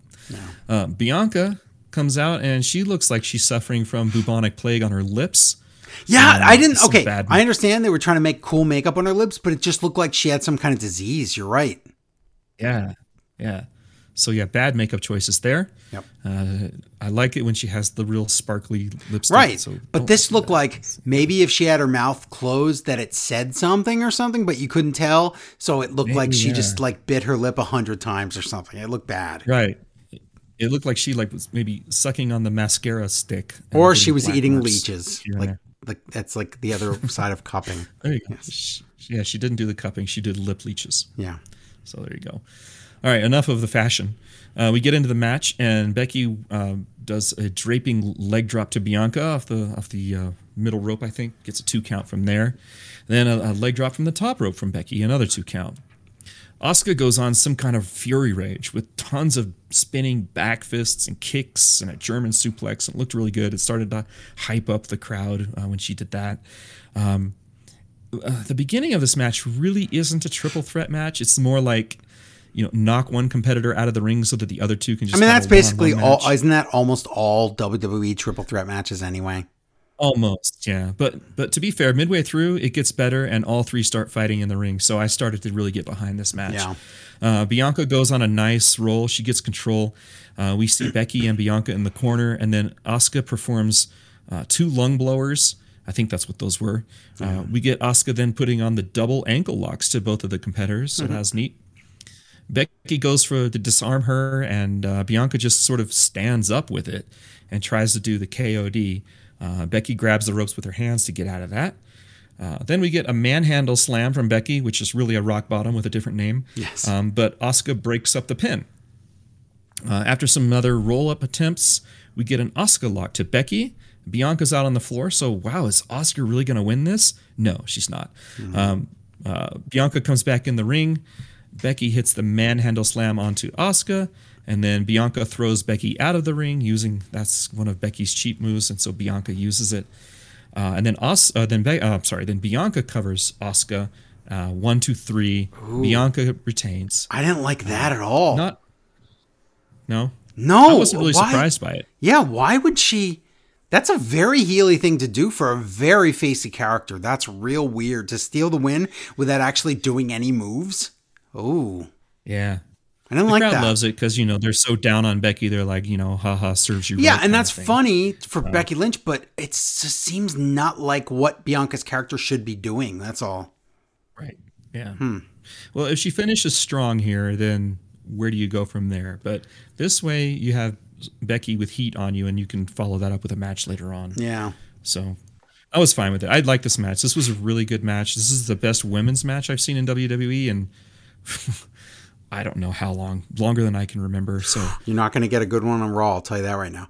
No, we're not. But this was the second best match on the show, because everything you're going to talk about now up until the main event basically could have been Raw.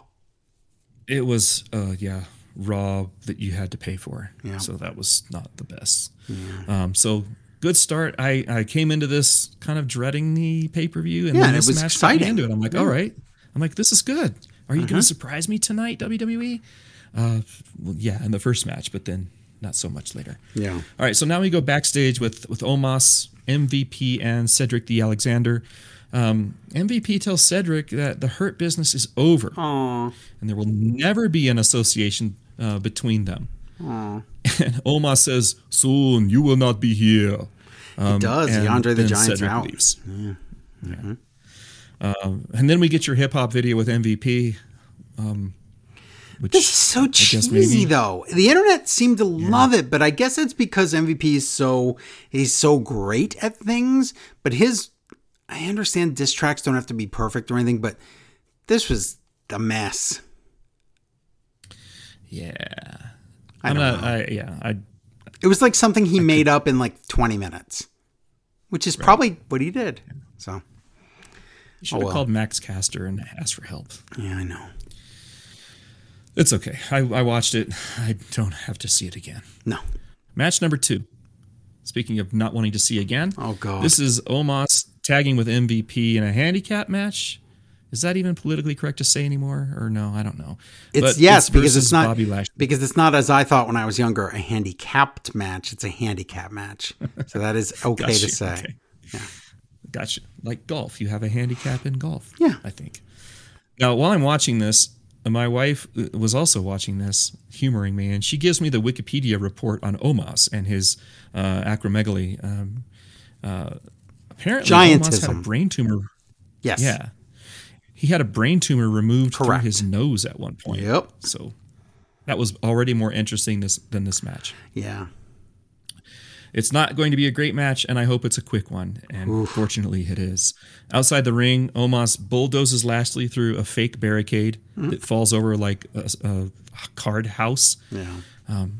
We get a spear to MVP. Oops. And then Cedric the Alexander comes down to the ring for some reason. He gets up on the apron. Something happens to him. Lashley spears Omos. And then we get a full Nelson applied to MVP, and he taps out. Except... And that was dumb. That was illegal. He put the move on in the ropes. You can't do that. Oh, yeah.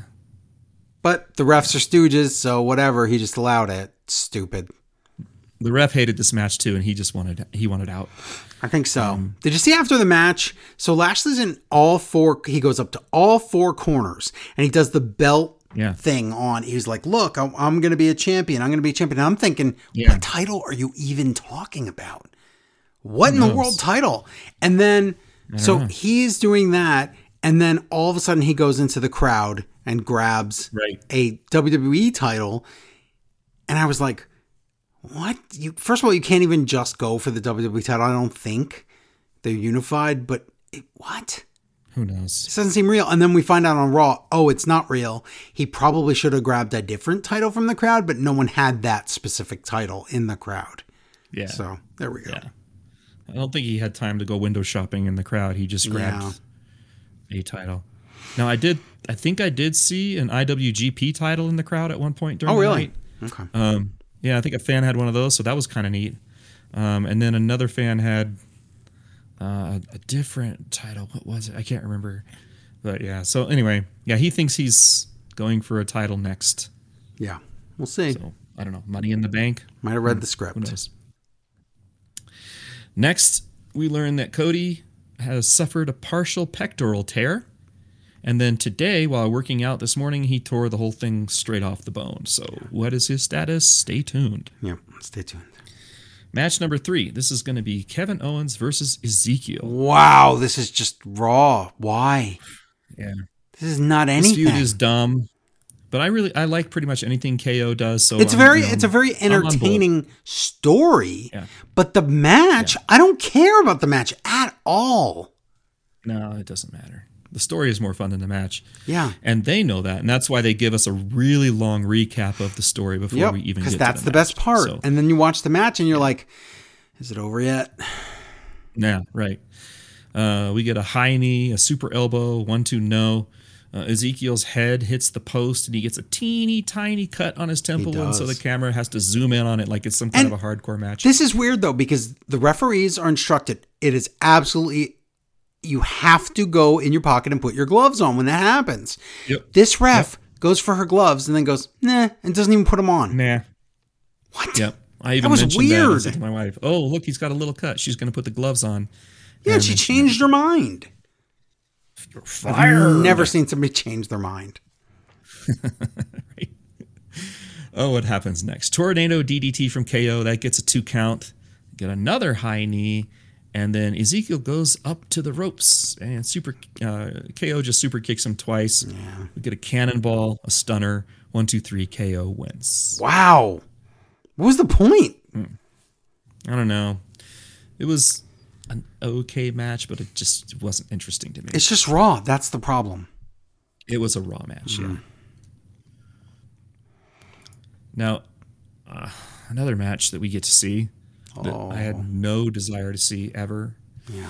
This is a 6-person mixed tag match. So another match where... Here's my opinion. Yeah, go ahead. Mixed tag matches are the worst. They're yes. The worst. And the reason I think they're the worst is you should never be forced to tag out just because your opponent does. Correct. So you can totally manipulate the match by doing that if this was real. Yeah. Well, obviously it's not, so it doesn't matter as much, but it still kills any momentum that's happening. It's dumb, yeah. And all it does to me is it underlines inequality, I guess, between men and women, and I don't want. Well, and I also don't like that the women are allowed to beat up the men. Not that I want to see the men beat up the women. I don't, but I just don't. No. It's just stupid. Right. If men and women aren't equal, then don't put them in the same match. Yeah. That's all I'm saying.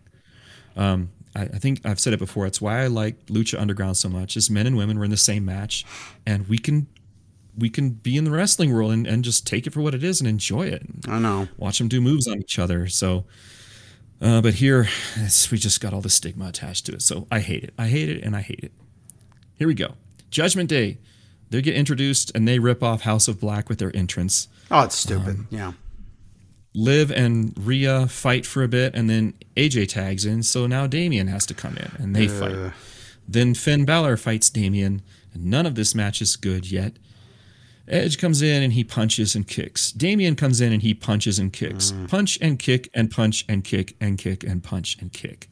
This is a boring match. This would be on Raw, but Edge doesn't wrestle on Raw, so there you go. Yeah, right.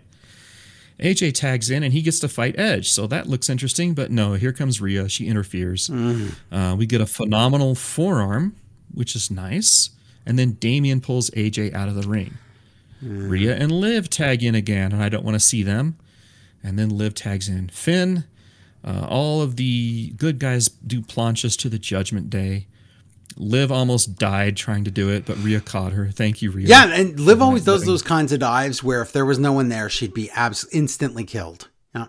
She would have died, yeah. She did not make it over the rope. She was going to take a header, and Rhea stepped forward and caught her. Yep. And it looked horrible, but thank you for doing it, Rhea. We don't want to see people dying on TV. No.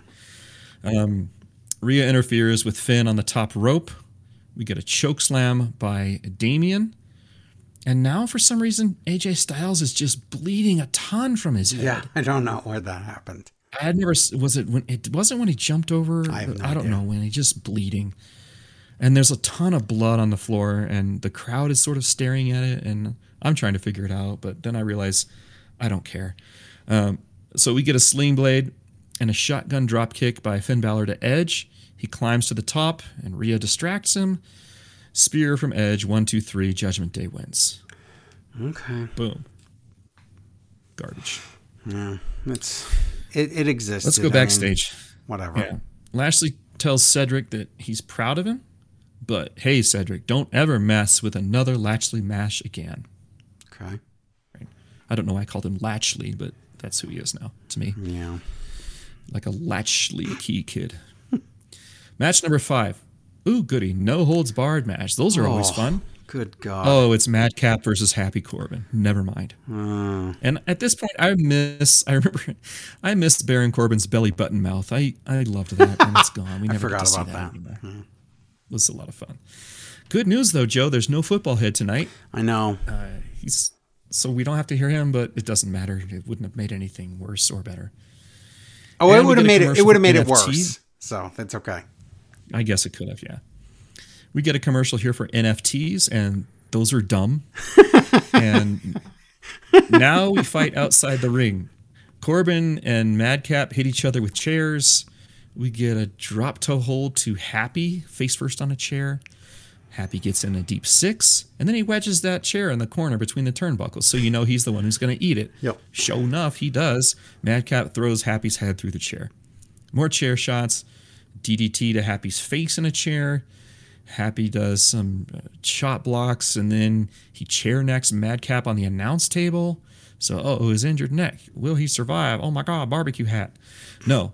Happy brings the steel steps into the ring, leans them up against the corner, and then Madcap grabs Happy and does a really weak fall-away slam to Happy on the steel steps. Just barely bounces off it. It should have looked better than it did. It didn't look good.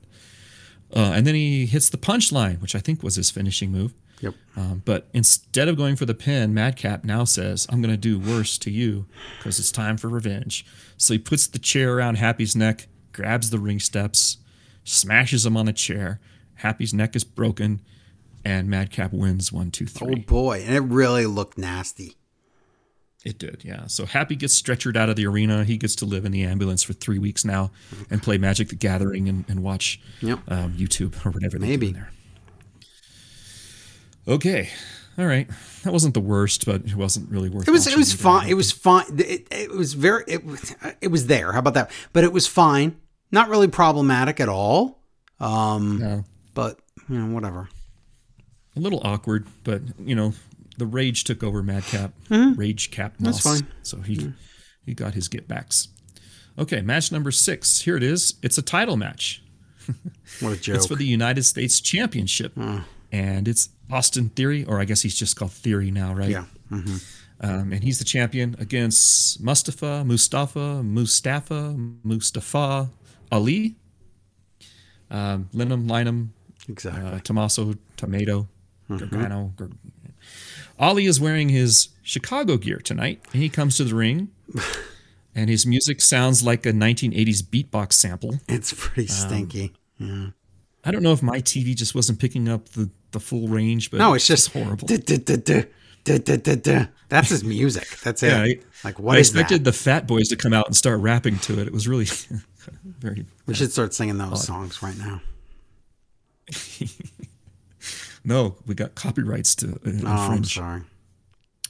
All right, Ali dominates early, and Theory just keeps running away from him. It's a decent match. It's got its share of botches, though. So if you're looking for perfection, this is not your place to bookmark. The commentary calls one of these moves a modified Spanish fly, but it was really just a botched Spanish fly. It was stupid. That's true. Oh my God. That's like in the previous match. They were like, Madcap going for a neck breaker of sorts. You mean the punchline, his finisher? Yes. Yes. And also, whenever someone botches a move, you just call it modified, and then you can cover for them. That's it. Or what a maneuver. Yeah. What a maneuver. STF from Ali. Theory gets to the ropes. Ali tries a 450 splash, but that misses. Theory chop blocks Ali's knee, and then Theory does his finishing move, whatever it's called. And 1, 2, 3, Theory wins and defends and retains. Yeah. Those things. Wow. What a shock. Yeah. No shock. I didn't like that match. It was too botchy for me. So, yuck. I'm just sad because that's it for Ali now. That's it. He's got nothing. Yeah. That was his whole story. He was going to be world champion. Yep. Now he's nothing. And then he got sick or something. Yep. Yeah. I remember. Now, online on the Facebook group and other places, people were really giving this pay-per-view a lot of praise. Like, that was a great pay-per-view. That was all those matches were solid. Yeah, I mean, I guess because they thought it would be nothing, so they would just, it was better than nothing. Gotcha. But again, for me, this is 2 matches. It's the opener and the end, and that's it. And everything in between could have been on Raw or SmackDown, and you wouldn't even notice it existed. Yeah, I think so too.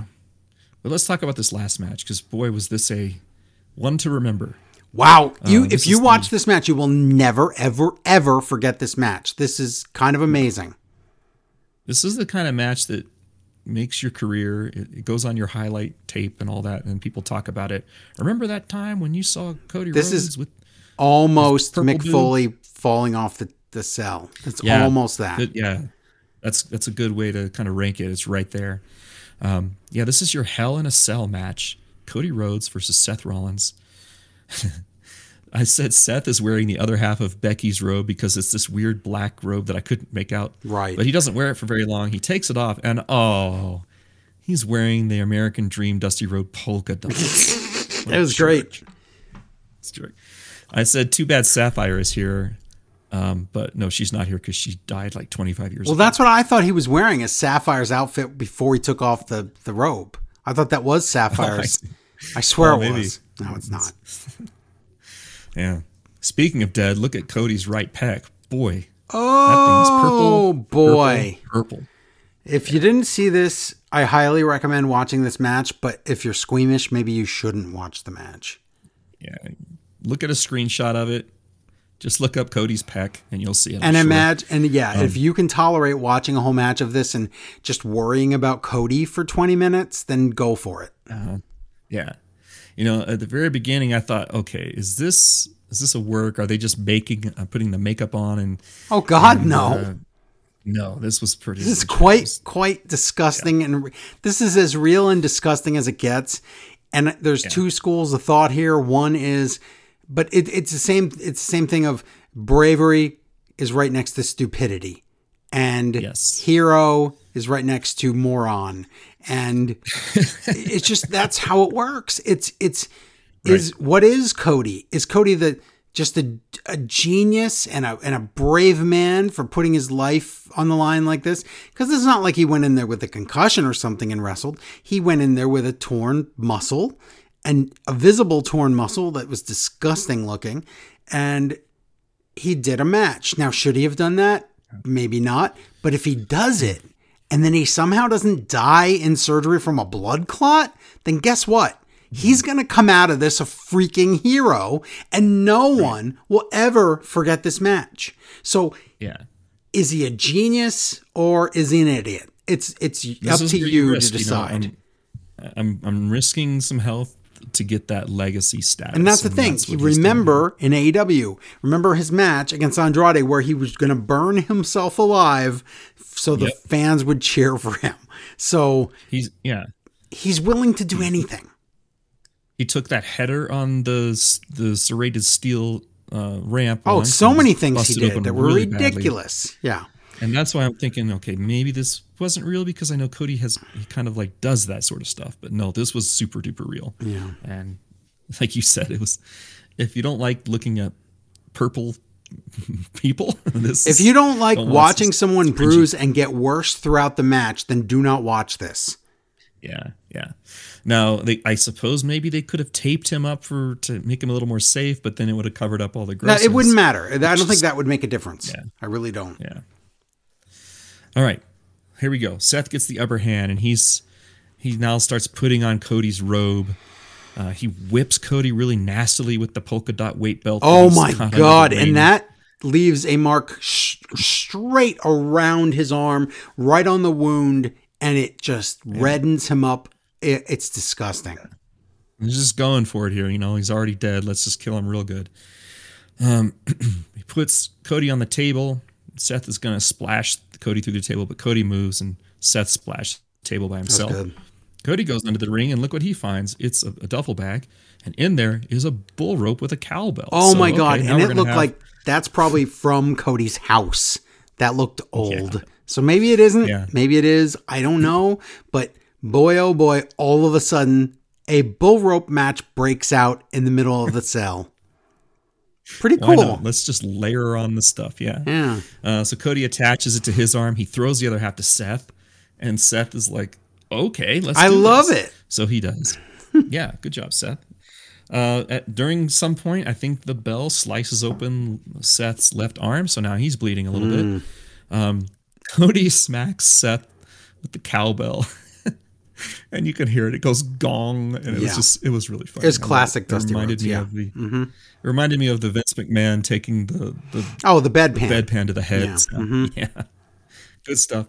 Seth smashes Cody into the pole. Ow! Every time Cody gets hit, nasty on that side of his body, it makes me cringe and get squeamish. Finally, they take the bull ropes off. They get back in the ring. Seth has brought in another table, so he leans it into the corner. Cody hits the crossroads onto Seth, but it's only good for a 2 count. Ooh. Seth kicks out. Oh, wow. Okay. And then Seth, he power bombs Cody through the table. That couldn't It's basically a buckle bomb with a table. It's nasty. Yeah. The buckle bomb. That was the thing that killed Finn Balor. Here he is doing it to Cody with and Sting as well. Yeah. And Sting, yeah. Seth goes under the ring, and now he's got a sledgehammer. Oh, great. Ooh. He's going after Cody. Cody kicks Seth, so Seth drops the hammer, and then they tease a pedigree, but Cody reverses it, and he puts the pedigree onto Seth. Wow, I was surprised by that. That gets 2 counts. Yeah. Now Cody grabs the sledgehammer, and Seth runs away. Cody chases him, and Seth curb stomps Cody. That gets a 2 count, so now they kicked out of each other's finishers here. Yep. Seth tries for another curb stomp, but Cody dodges that. Seth puts the crossroads onto Cody, And then Cody doesn't even, he no sells it. He gets I don't know what that was. I thought at first he blocked it, but when I watched the match twice, by the way, because I watched it today also. I watched it yesterday and today. And good. It was really good the second time. So I do recommend people, if you didn't see this pay-per-view, watch this match. If you have Peacock, it's on there. You could just watch this match alone. But I recommend it. And I couldn't figure out why and how Cody no-sold that Crossroads. Maybe it was just the adrenaline of all the things. I assume so, but even the commentators were like, what? What happened? Yeah. So Cody immediately puts the Crossroads onto Seth. They're both dead in the ring now. Cody then collapses at that point. And now they're both crawling for the sledgehammer. They both see it. The camera does a good job of sort of framing it. Cody grabs it first. He tries to pick it up, but his arm is totally dead. He can't lift it. Instead, he crossroads Seth 2 times now. And then Cody grabs the sledgehammer, clocks Seth in the head with it. Ouch. 1, 2, 3. Cody wins. Very, very good. Great match. That was a good match. Yeah. I'm happy to say that this pay-per-view ended really strongly. Sure did. That would have been a good match even without the injury angle, but that just added to it. Oh, the thing is, that match would have just been, it's their third match. But with the injury, it's going to make him a freaking superhero if he can survive this. Yeah. So, yeah. So, like you said, Cody's going into surgery Wednesday or Thursday, whatever it might be. Mm-hmm. We'll talk about it a little bit more on Raw. But man, oh boy, what's next for him? Who knows? Yeah. Who knows? Yeah. There was nothing really in this card that surprised me tonight. Nothing shocked me. No, everything pretty much happened the way you'd think it would happen. Yeah. Yeah. No turns, no title changes, no nothing. Really. Yeah. So all in all, I didn't like the pay-per-view, but I did like the first match, and I really liked the last match. I thought it was worth it. I would just for those 2 matches, but sure, yeah. Yeah. I'll just cut out the middle meat. That's true. Get rid of it. Cut it in half and double it. So before we get to Raw, we're going to do a funny thing for you, and we're going to play the main event game. Goody. What matches were taped before Raw for main event? Go. Now you think I know who the Raw people are. But it's funny, I know less about the Raw people. I know. Okay. All right. Do I get to ask yes or no questions at least? Yeah. Uh-huh. Okay. Were any of them in the 24/7 flurry? Yes. On Raw. Uh-huh. R-Truth. No.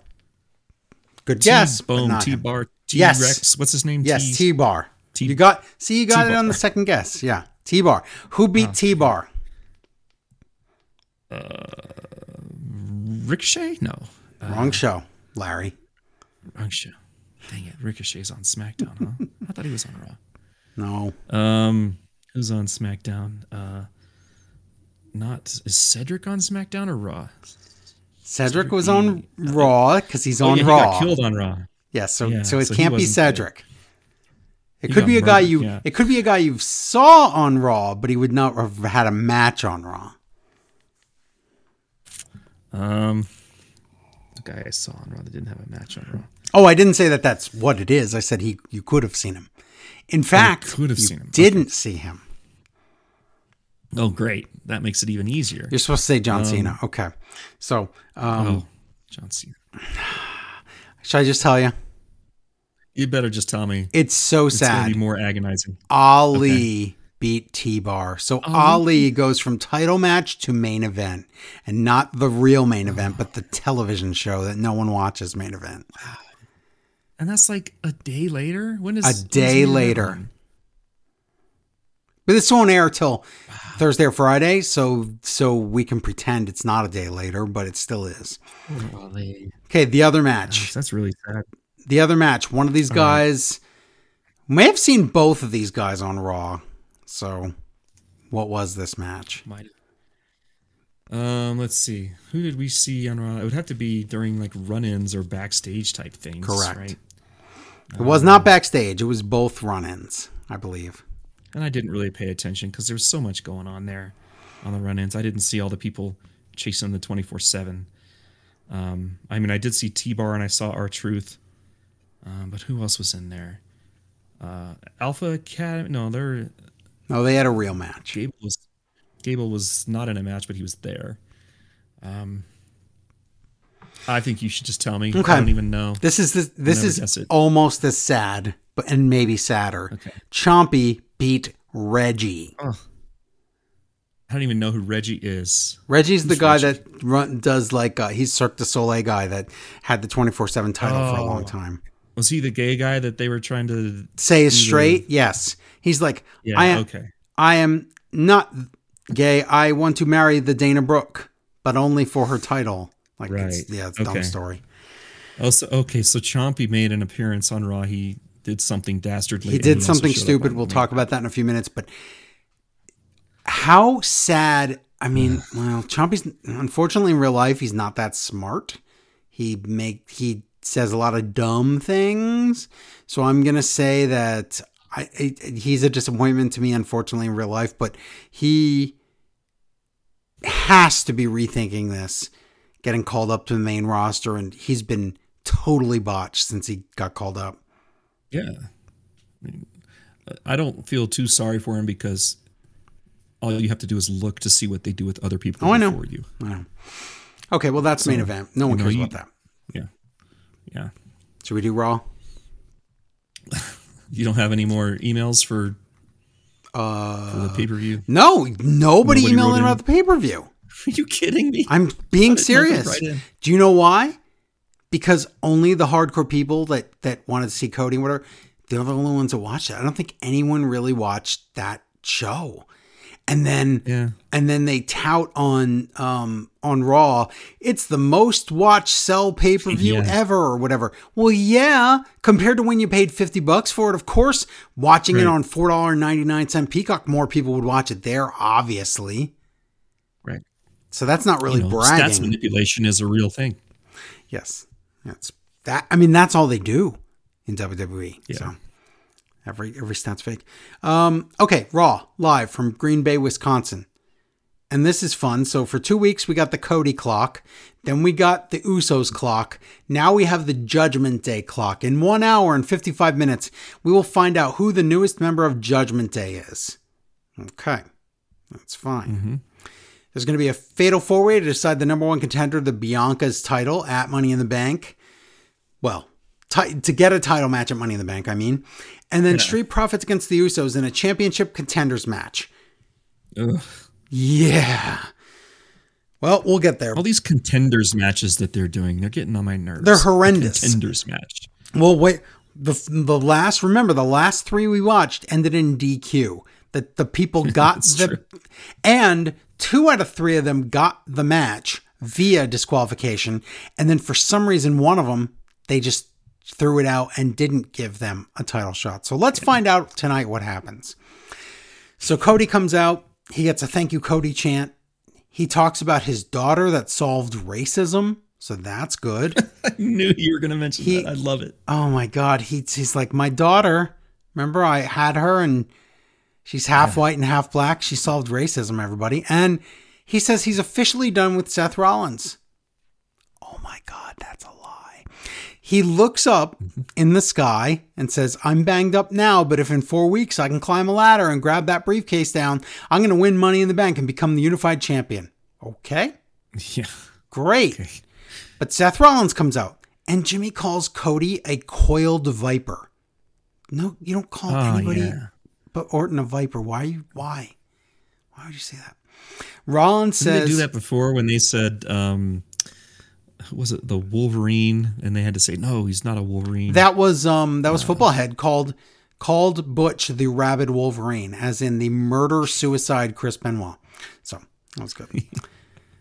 Oops. Yep. Seth Rollins... running out of animals. I know. Seth Rollins says, I still do not like you, but after last night, you earned my respect, but I hate you. He says...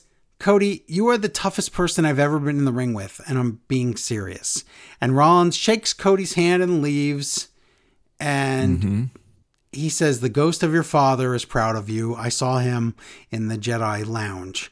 And then Rollins leaves, and Cody slowly walks up the ramp, so slow that you know exactly what's going to happen.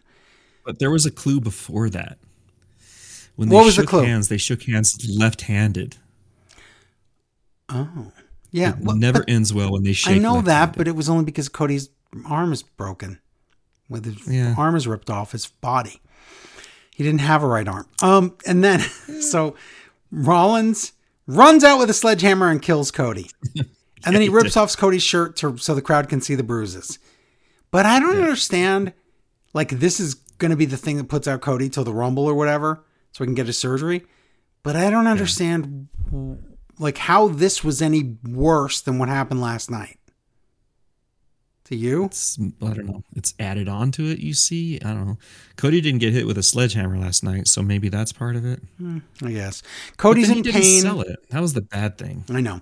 Cody's in pain. Medics come out. He refuses to let them stretcher him out, and he walks back on his own.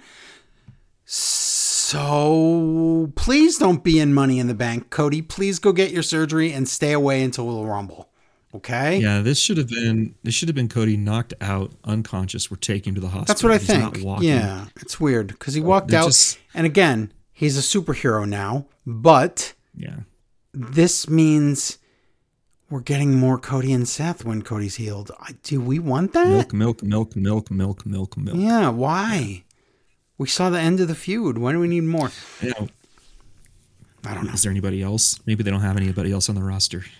And I guess the other thing you can do, if you still want The Rock to win the Royal Rumble, like the plan is right now, then I guess you could have Seth Rollins win Money in the Bank and then have Cody come back and challenge him, like goad him into putting the briefcase in line. But that seems too predictable.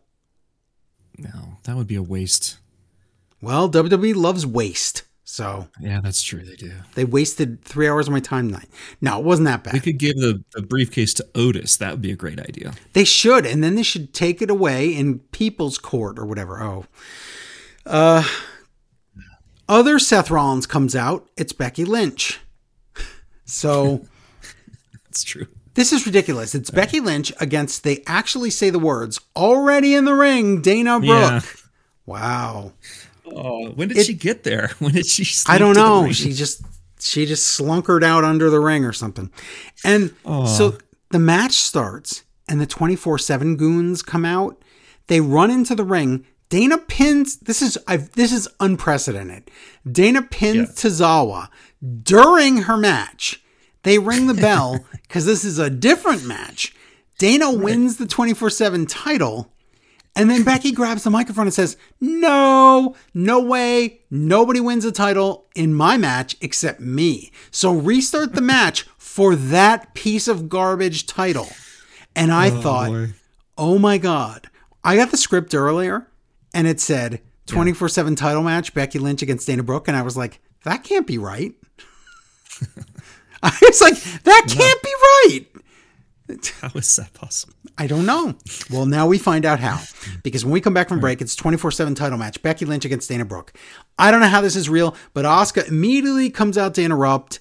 Dana almost wins by roll-up, and then I was like, well, the only two things can happen here. One, Becky wins the title and grabs that sledgehammer and destroys it, and they get rid of it. Or two, Asuka's going to help Dana win. And sure enough, Asuka helps Dana win and holds down Becky's foot. So Dana wins. There, she can say she beat Becky Lynch. It's a huge moment in her career, even though it doesn't really count because Asuka cheated. So whatever. I can't believe no one will ever remember it. No one will ever remember it. And I can't believe that we now have in history, Becky Lynch went for the 24/7 title. That's almost like, I think it would have been more embarrassing if she would have won. So maybe it's less embarrassing that she lost. Yeah. Is that sad? Yeah. It's pretty sad. It's sad. It was bad. At least it was only 2 minutes long. Yes. John Cena's 20th anniversary in WWE, and Cena returns Raw June 27th in Texas. So, oh boy, to start his feud with, by the way, Austin Theory. Woo! Can't wait for that. Yeah. SummerSlam. Oh boy. John Cena. Austin Theory, U.S. title. Okay, Miz and Maurice come out from Miz TV. Are they allergic to wrestling matches in this first hour? Yes. Okay. They are very allergic to it. Miz wants to win and cash in Money in the Bank to break a record and be a 3-time guy that does that. But he says, this is our premiere party for the Miz and Mrs. shows. And Maurice is like, stick around for 4 or 5 hours of Raw and Miz and Mrs. And I'm like, nope, that's not happening. Yeah. Maurice says, if you're the type of person who's going to stick around for 3 hours of Raw, then you may as well watch Miz and Mrs. We watched it, and we're not watching Miz and Mrs. because we have more important things to do, like this show. We had to. I know. Maurice says, this city sucks. So special guest Riddle comes out, but he interrupts them. And Miz tells Riddle, Randy Orton's career is over. He sucks. And Riddle's like, grr, don't make fun of Randy. And I am also getting sick of getting beat up by the bloodline. I would like to take the title from Roman Reigns and I will beat him or something. So now we have Drew challenging a mystery person for the Universal title in September. And we have Riddle challenging Reigns at ? So this is fun. Really fun. Riddle, there's all these jokes, and Riddle wants to see Miz's crotch. And Maurice says, it's average size. Yes. And Miz says, no, it's not. And Maurice says, gigantic. And Riddle says, prove it. So he thinks Miz is going to pull his pants down on TV. Wow, I wonder if they'll do that. Stay tuned. Maurice says, Miz will fight you, Riddle. And Miz says, no, I can't. I'm in a tuxedo. My favorite tuxedo. Riddle gets attacked by No Direction Chompy, who just beat Reggie on Main Event. Whatever. Miz says, now that you're beat up, I will wrestle you now. So when we come back from break, it's Miz against Riddle.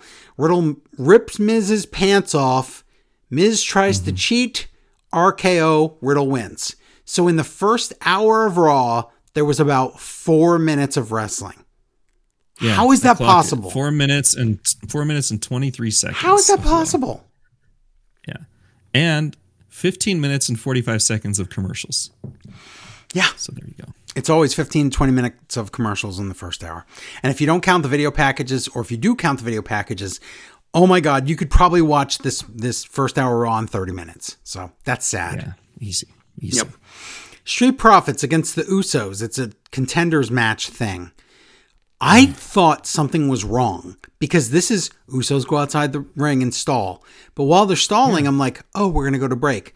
The commentators don't say a word and the Usos just stall. And I'm like, do they think we're in break? Why is this match so slow?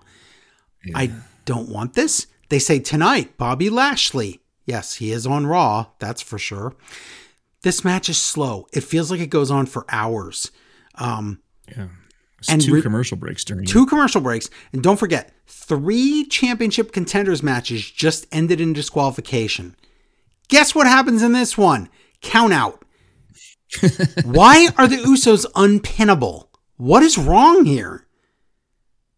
They're just two guys. The bloodline is so protected now. It's they're protected, but in a non-title match, they should be getting pinned almost every time. And then when it comes to the title match, they always win. What is so hard about this? Why is it a disqualification and a count out?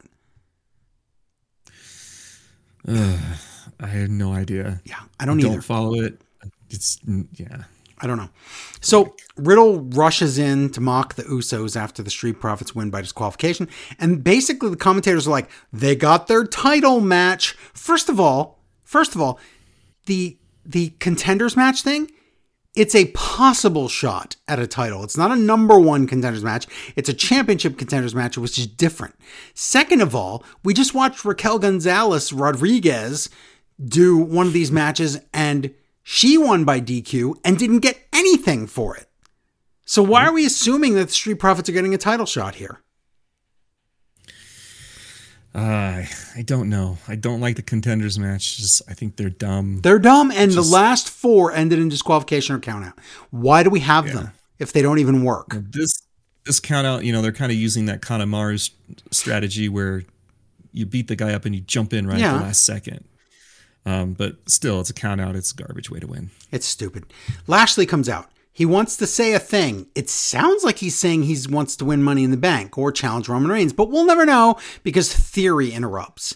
And Lashley says, I don't know. Because Lashley goes, hey, you, put your title on the line against me. And Theory goes, you don't deserve a shot even though you beat Brock Lesnar, but you never beat me. And Lashley kicks him in the butt and Theory tumbles out of the ring, and that's the segment. It was so dumb. This is building a segment. This is building a feud off of Lashley was in the ring and Theory said, you're in the ring during my time. That's it. That's why there's a feud. He said, Theory said, how did you get permission to come out here? And it's like, I don't know. That was on the run sheet, so I have no idea how. So dumb. Yeah, it's really bad. There's no... How do you try negative amounts? They're trying negative amounts. Well, I know they are. Well, guess what? Rematch time. Dominic against Veer. But first, Veer in a box says he's going to just kill Dominic again like he did last time. This match stinks. Like there's, again, like the Usos match, like there's something wrong because all it is Dominic running away. And then when he does try and do anything, it's all messed up. So... yeah. It's run away, commercial break. Oh, Veer attacks Ray so we can go to break. High five. So that's good. Yeah. And then Dominic goes for the true father splash and Veer kicks out at 1. Oops. Yeah. Ray comes in, disqualification. Really? We just had a count out. Disqualification. Thanks. That's great. Huge waste of time. It is. It is really big waste of time. Judgment Day comes out. Okay, so here we go. It's the Judgment Day clock. And Damian Priest tries to speak and he can't. He botches all his lines. Yep. Then Edge says this really weird line, which I guess is foreshadowing or it's a mistake. He says, he grabs the mic and he goes, now the only adult in the room is going to speak. Yeah, it was messed up because the crowd was whatting Damian and Rhea. Right, so he means them in the crowd, but it sounds like he means that these Judgment Day kids are like just kids.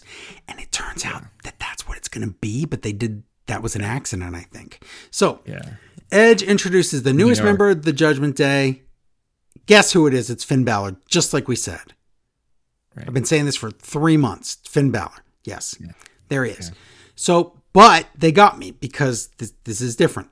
Balor says, I just saw the light last night in that match and I'm tired of not being myself and I'm tired of being told what to do. So I think this is the best fit for me. And Damian Priest goes, yeah. So now all we have to do is one more thing. We just have to shed the last part of Judgment Day that's holding us back. And they look at Edge and they attack him. Yeah. And it's great because it's these kids that are like, yeah, we are the future. Why do we need that old guy over there? He put the group together, but now that we're together, why do we need him? So they beat up Edge. So we've turned Edge face after a very short heel run. Okay. Ugh. Whatever. Yeah. But Razor's Edge to Edge through the announce table. And then a crossface with the chair piece that they call the Glasgow smile, I guess. And Rhea almost hits Daivari in the head with a chair because she's trying to keep the officials away. And then Damian Priest does a concerto to Edge. And he's that really annoying thing that Madcap Moss does where he just goes, Raw! Because he thinks that yelling Raw is like going to make you he thinks that that's what you need to, like when people say you need to amplify your character and be known or be, take advantage of these minutes that you have on TV. And he thinks the answer is to go grrr, but it's not. Madcap did the same thing. Athena did the same thing on Rampage. She just all of a sudden in the middle of the match, rah! It sounds like you're just pretending. Don't do that. Right. So there you go. Edge is now. So Edge will be gone until whatever. Right. Go back and be with the kids and the wife. And that's fine. But then he's going to have to come back with people to beat this Judgment Day up. So who's that going to be? Because it can't be. It's not Christian and it's not Gangrel. AJ maybe. And it's not. I guess he would have to be with he would have to bury the hatchet and team up with AJ Styles. I would think. Yes. Yep. That's pretty much it. Yuck. Yeah, I don't want it. Gangrel. I know. Omos with MVP against Already in the Ring. Where were you? How about those guys? Where were you guys? That's Edge and Kurt Hawkins. I mean, wow. Zack Ryder and Kurt Hawkins. I called him Edge. Zack Ryder. Yes. Yeah. Oh, boy. Where were you? Where were you? Where were you? Where were you? Omos with MVP against Already in the Ring Cedric. Guess what? Tree Slam Omos wins in like 10 seconds. Now it gets weird. It was 10 seconds. It gets super weird. Exactly. The Dirty Dogs music plays, and I'm like, where have these idiots been? Dirty Dogs, Bobby Roode and Dolph Ziggler come out, and they go to an interview in the Sean Mooney position, and Graves actually calls it Okerlund position. So I thought that was funny. We got the gorilla, now we got the Okerlund. We do. Perfect. So all of a sudden, Super Kick to MVP and Dirty Dogs are like, let's get out of here. And they just run away. And then there's like Benny Hill and they get chased by Omos and MVP. So Omos against the Dirty Dogs and singles matches and then a handicap match. Do you want that? Because I don't. No. That sounds really bad. So no. Yeah. Yuck. Yeah, this Raw is. I have nothing to add to that. There's nothing to say. There's nothing. All I'm doing right now is thinking, where would the Fink position be? There isn't one. Right in the middle of the ring. Since every week it's in honor of Fink, I'm wondering where his position. Oh, that's only in Larry's mind. Alpha Academy out. Oh my God, there's so much filler on this Raw. Otis against Ezekiel. Is this a joke? Why? Why is this real? Ezekiel gets a fluke win. Who cares? So Ezekiel wants a rematch with Kevin Owens next week after botching some lines. Kevin Owens comes out. He says, I'll give you a rematch if you tell the truth that you're Elias. And Zeke says, so if I admit I'm Elias, then I could have my match? And Owens is like, yes. So Zeke says, I admit it. My name's Elias. And Owens goes, I was right. You have your rematch. And Zeke goes, I lied. What? So stupid. He attacks Owens and runs away, and the commentators are like, that was so clever. No, that's like being that's a kindergarten maneuver.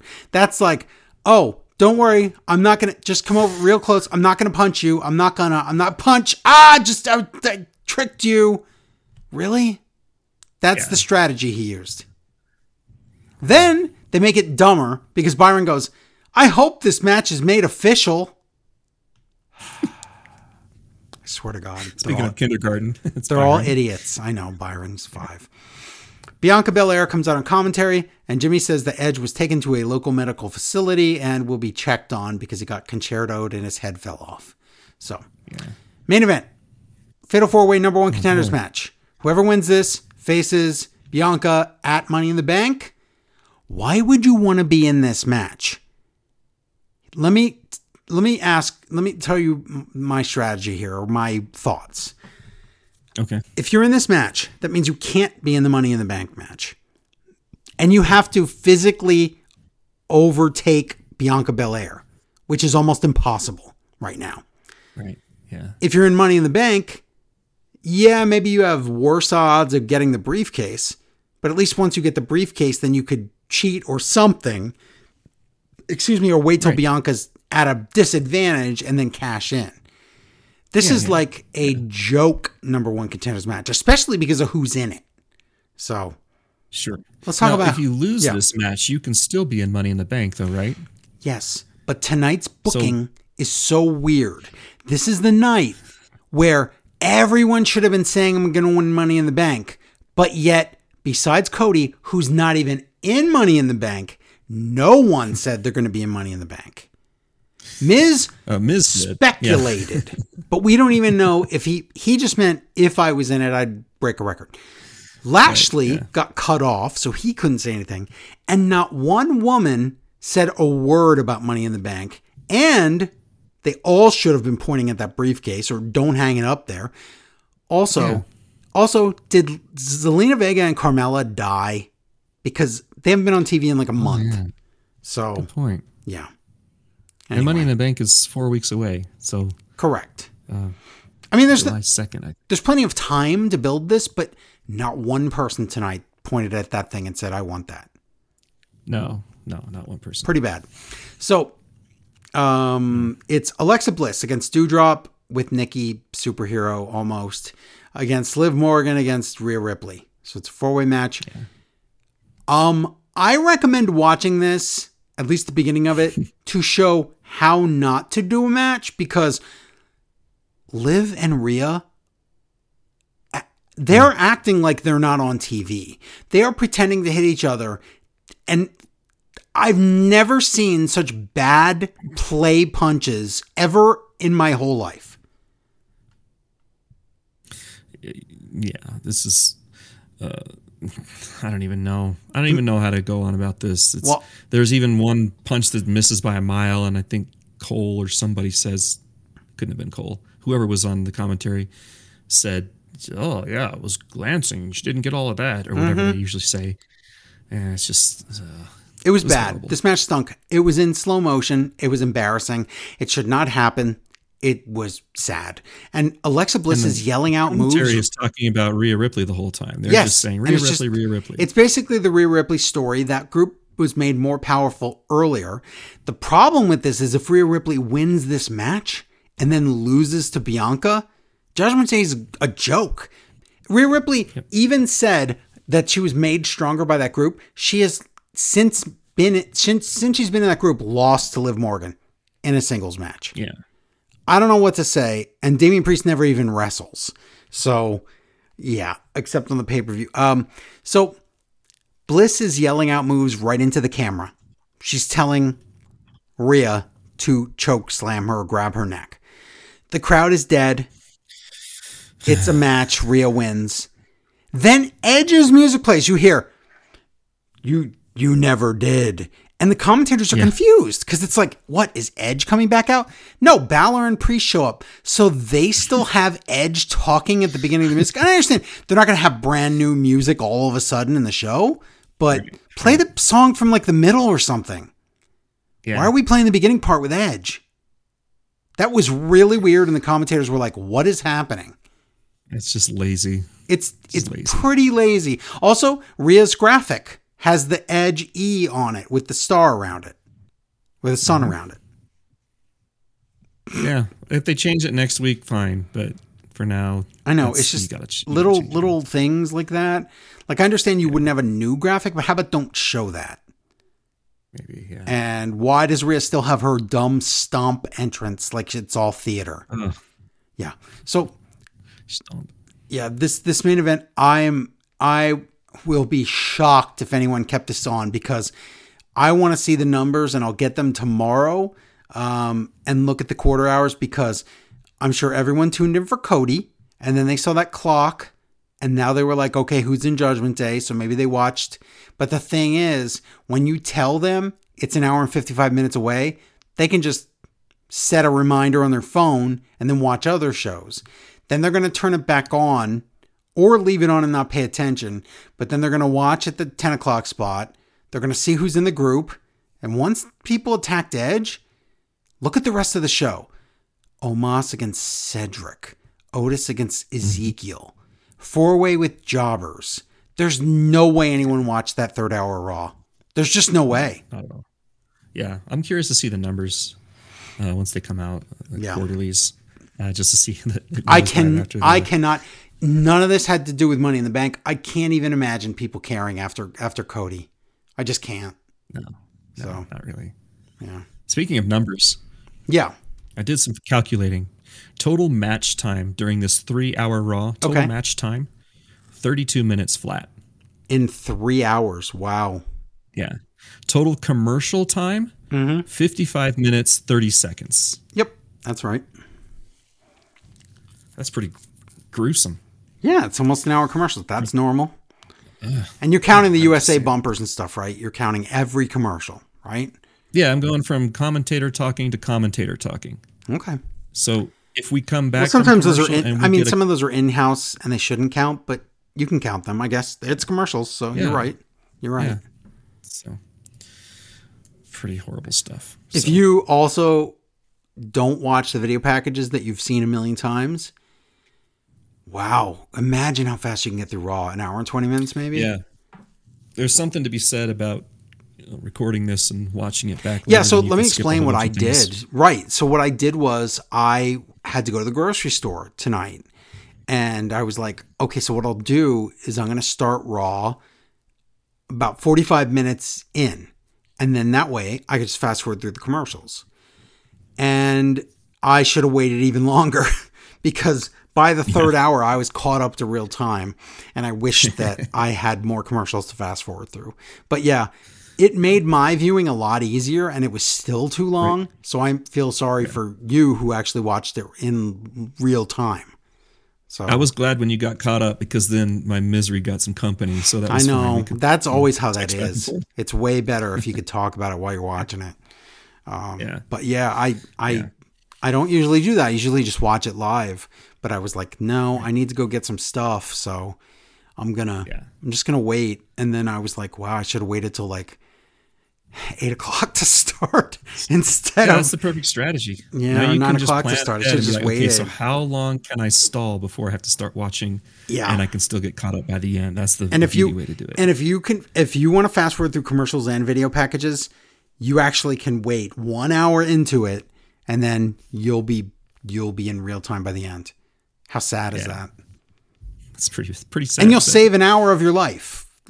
Absolutely. Do something else. I was playing New Japan Strong Spirits during this show, and I was trying to level up my Tanahashi. I never did get an S2 out of him, but that's just because I need to get him to 4 stars. I don't even understand how you're getting S2s. I don't think I ever got more than an S1.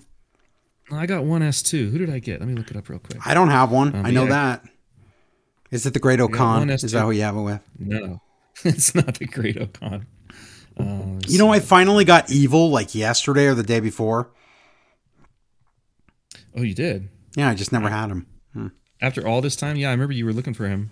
Yeah, and I still don't. You can do the evil move now. Right, but I still don't have Okada.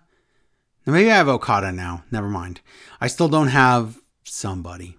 Who is it? Kota Ibushi and Shingo. I don't have them. Okay. I'm still missing quite a few, but I got my Will Ospreay to S2. Wow, yeah, I sure didn't do that. I know that. It's the only one. They've been giving away a lot of free diamonds lately, so. Yeah, I got 9,000. I'm saving it up for the next big push where I can get automatic. That's good. 3-star things. So I'm just saving them up so I can do the stages. Good. That's exciting. Yep. Okay. So, what's it going to take to get Larry to come back to this show, Joe? What's it going to take? I don't know. I was going to make it a big surprise on show 888. Do you need to do a dance or something? What are you going to do? Should I go out and buy a golden coffin for him? Or he already has too many of those. An LED stripper pole, maybe? Maybe.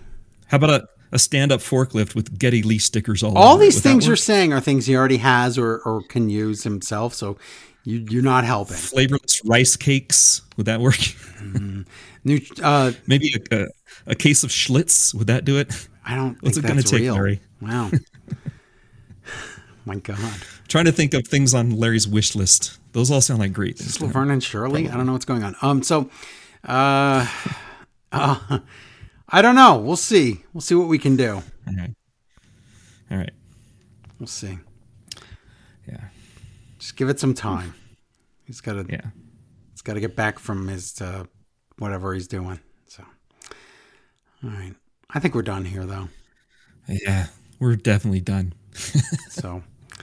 Thank you, Humna Mahama, for this program, for watching all this garbage. Thank you, listeners. Don't forget to go to patreon.com/smartwrestlingfan and sign up today and get all kinds of crazy content. And don't forget, you also get this show that we do every week for free. You get it first. You get to listen to it before anybody else. So usually we do the show right after Raw, and then we upload it, and you can have it right away. You don't have to wait. So it's worth it just for that, but also it helps support the show and helps us stay afloat. Because if you don't, then next week we might just be gone. You think Larry's gone? Well, what if the whole show's not even here? So that's not good. So don't forget to call in 1-900-JUNIOR-VAMPIRE.